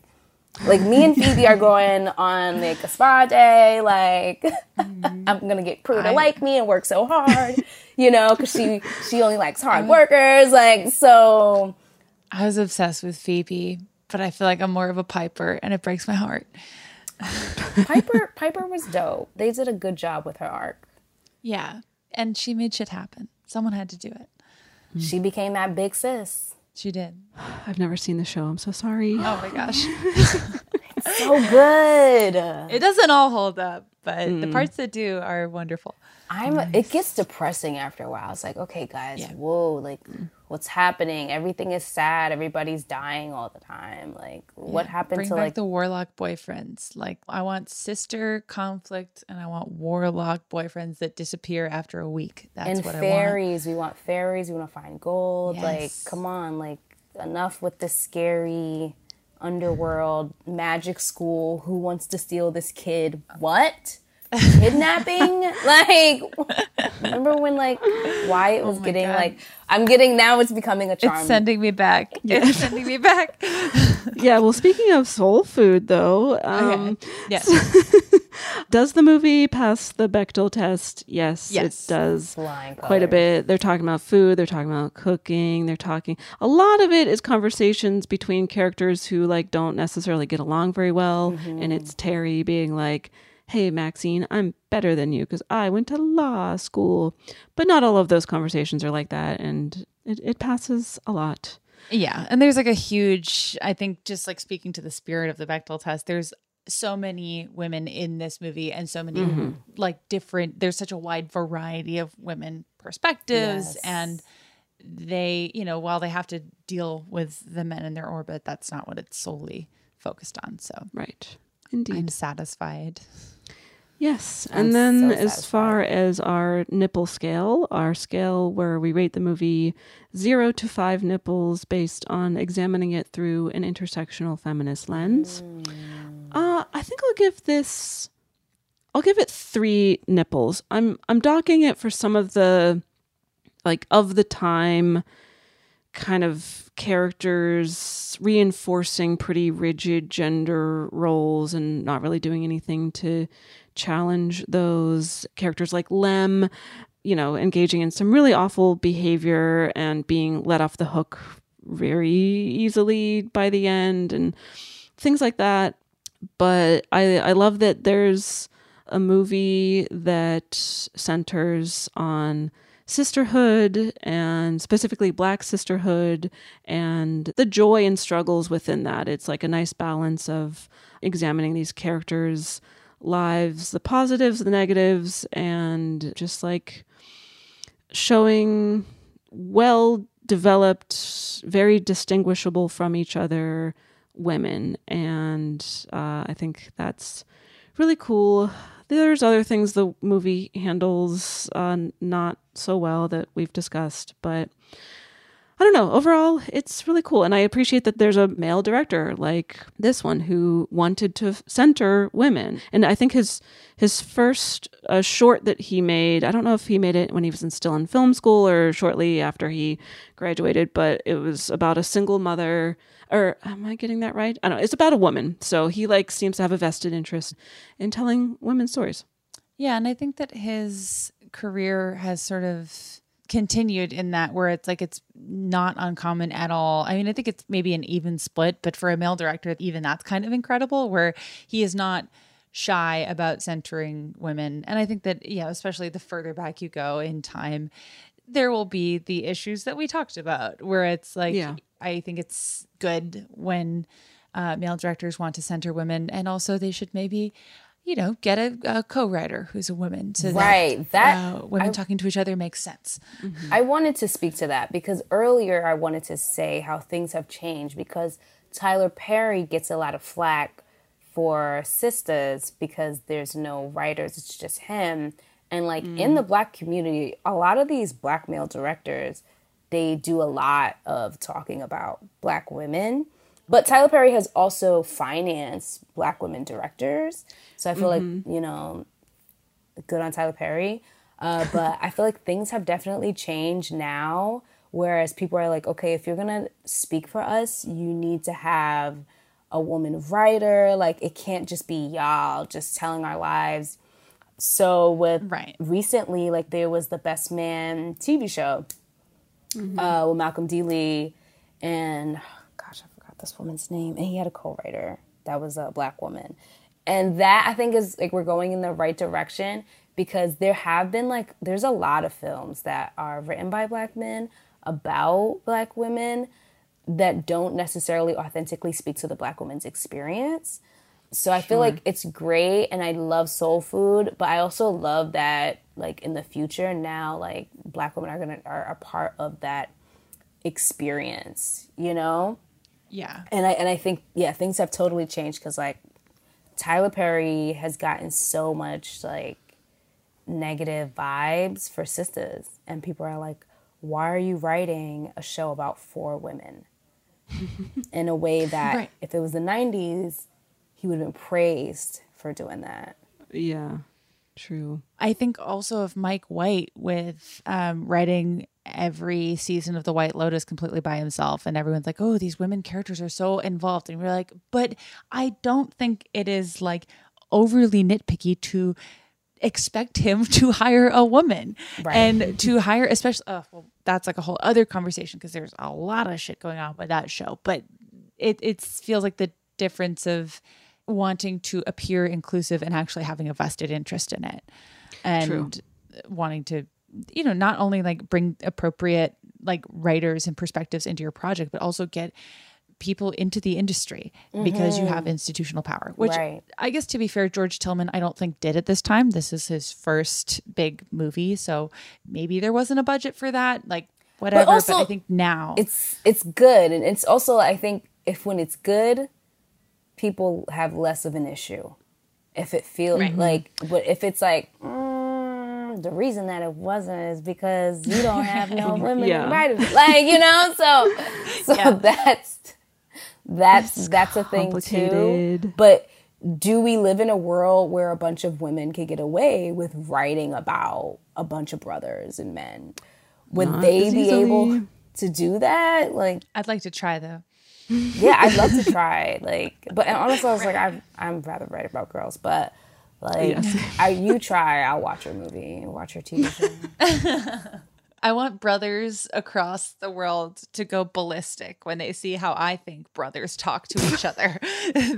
Oh, wait, the nipple test. Can you explain a little bit more about nipples? Because with intersectionality, I feel like for me, if it's a lot of nipples, if they lose, like I would give it a lot of nipples if they lose, or maybe just one nipple if the nipple, it's like less nipples mean less intersectionality. Because queer women, I feel like I don't see a lot of representation when it comes to queer women. And queer lesbians have such a big part of our lives, like a part of our literature, film. I don't think we see enough support of queer women. We don't see a lot of queer women on like screen unless like they're getting raped for being lesbian and like a man, you should be with a man. Why you don't want to be with a man? Like, you know, so that I feel like he like docked some points for that. But yeah, I wanted to say that because I was like, there's no queer. Definitely no queer visible. Well, except there's the guy who Bird works with at the salon. We don't know his name. He's queer coded, but and he's probably straight too. Right. I'm like, but I was like, I loved watching him when he was on screen, but yeah, we know nothing about him, including I don't even think his name. Yeah. So, but yeah, definitely be more queer visibility in most movies. The nipple scale, you're trying to apply logic to something a very that goofy logic scale. Like it's it's we just sort of make it up as we go. But that said, I will definitively give it 3 nipples, and I will give one to Terry because justice for Terry. I will give one to Uncle Pete because I feel like some tropes about elderly people were used with his character, and I, didn't love to see that. So justice for Uncle Pete. And then, I'll give my third nipple to queer icon, the guy with dyed red hair who Bird works with at the salon, who was fun to watch. So that is that. Jamie, how about you? I'm between a 3 and a 3.5 because I respect this movie's place in movie history and specifically Black movie history. I think that, especially with family dramas, it is very rare to see a middle-class Black family drama that is like something that we don't see a lot even now.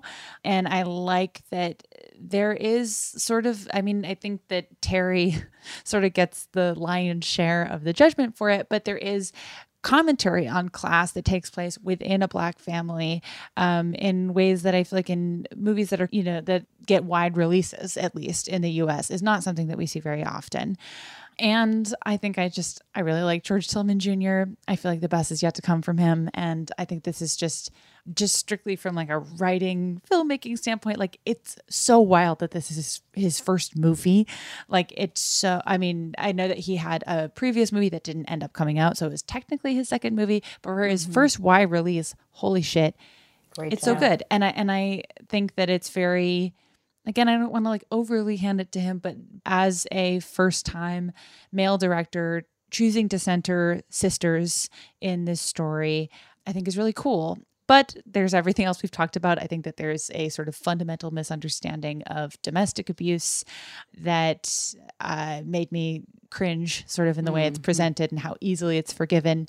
And there is the Terry issue where Terry, I feel, did nothing wrong, amongst other things. But I think I might go 3.5. Yeah. And I am going to give one to Terry, obviously. I'm going to give one to Bird. I'm going to give one to Faith because I feel like her character was similarly kind of a little all over the place in a way that wasn't always fair to her. Yeah. Although don't have sex with your cousin's husband, I do feel that strongly. And I'm going to give the last half nipple to John Carter, who I really enjoyed learning about, and who would go on to edit future George Tillman projects, including Barbershop. So nice. There you go. Very cool. Nydia, how about you? What would you rate it on our perfect, awesome nipple scale that makes so much sense? I'm like so confused about nipples, so I'm just going to give them to who I want. So you guys gave nipples to Cherry. I'm going to give a nipple to Terry. I'm going to give a nipple to Bird. I'll give a nipple to Lim because I feel like it was kind of tough. His situation was pretty tough. We don't know where he came from. And then I want to give a nipple to Ahmad. I don't know what that means, but they're all getting nipples, so. Nice. Perfect. It's just a showing of your favorite characters, basically. Okay. Yeah. Well, thank you so much for joining us. It's been such a treat. Come back anytime. And tell us where people can check you out online, read your stuff, plug anything you want to plug. Okay, so you can find me at Black Dina on Instagram. And really, like, I own the trademark for Black Dina, so anywhere there's Black Dina, like, it's going to be me most of the time. That's spelled BLACTINA. Also, my website, blackdinamedia.com. I also have an art business where I sell art from, like, Haitian migrants in the Dominican Republic, Black Dina Galleria. That's on Instagram. That is, like, kind of a slow cooking situation. Plugging Hispanic Heritage Month is right around the corner. So hire me for your panels, for your schools, like for your promotions. If anybody wants to give me a budget to work on a TV show or film, either in the United States or Latin America or the Caribbean, happy to do that. English or Spanish or Portuguese, happy to do that. Just moving the conversations forward, and so we can have more nuanced entertainment when it comes to Blackness, because it's so nuanced, and we have such an amazing culture. It's crazy like that it's put in this box because the Black experience is so like diverse globally. Within the Latinx community, I believe, what is there, like 200 million Afro-Latinos in Latin America. I'm not sure how many in the United States and like Western countries, but it's super diverse. It's really, really fun, and we're missing out on a lot of entertainment right now. So Thank you again so much. You can follow us at Bechtelcast on various social media platforms. Whatever they're called now. We don't fucking know. It could be different by the time you hear this. We're on the things except for Facebook, because that is a stressful place to be. So we're not there.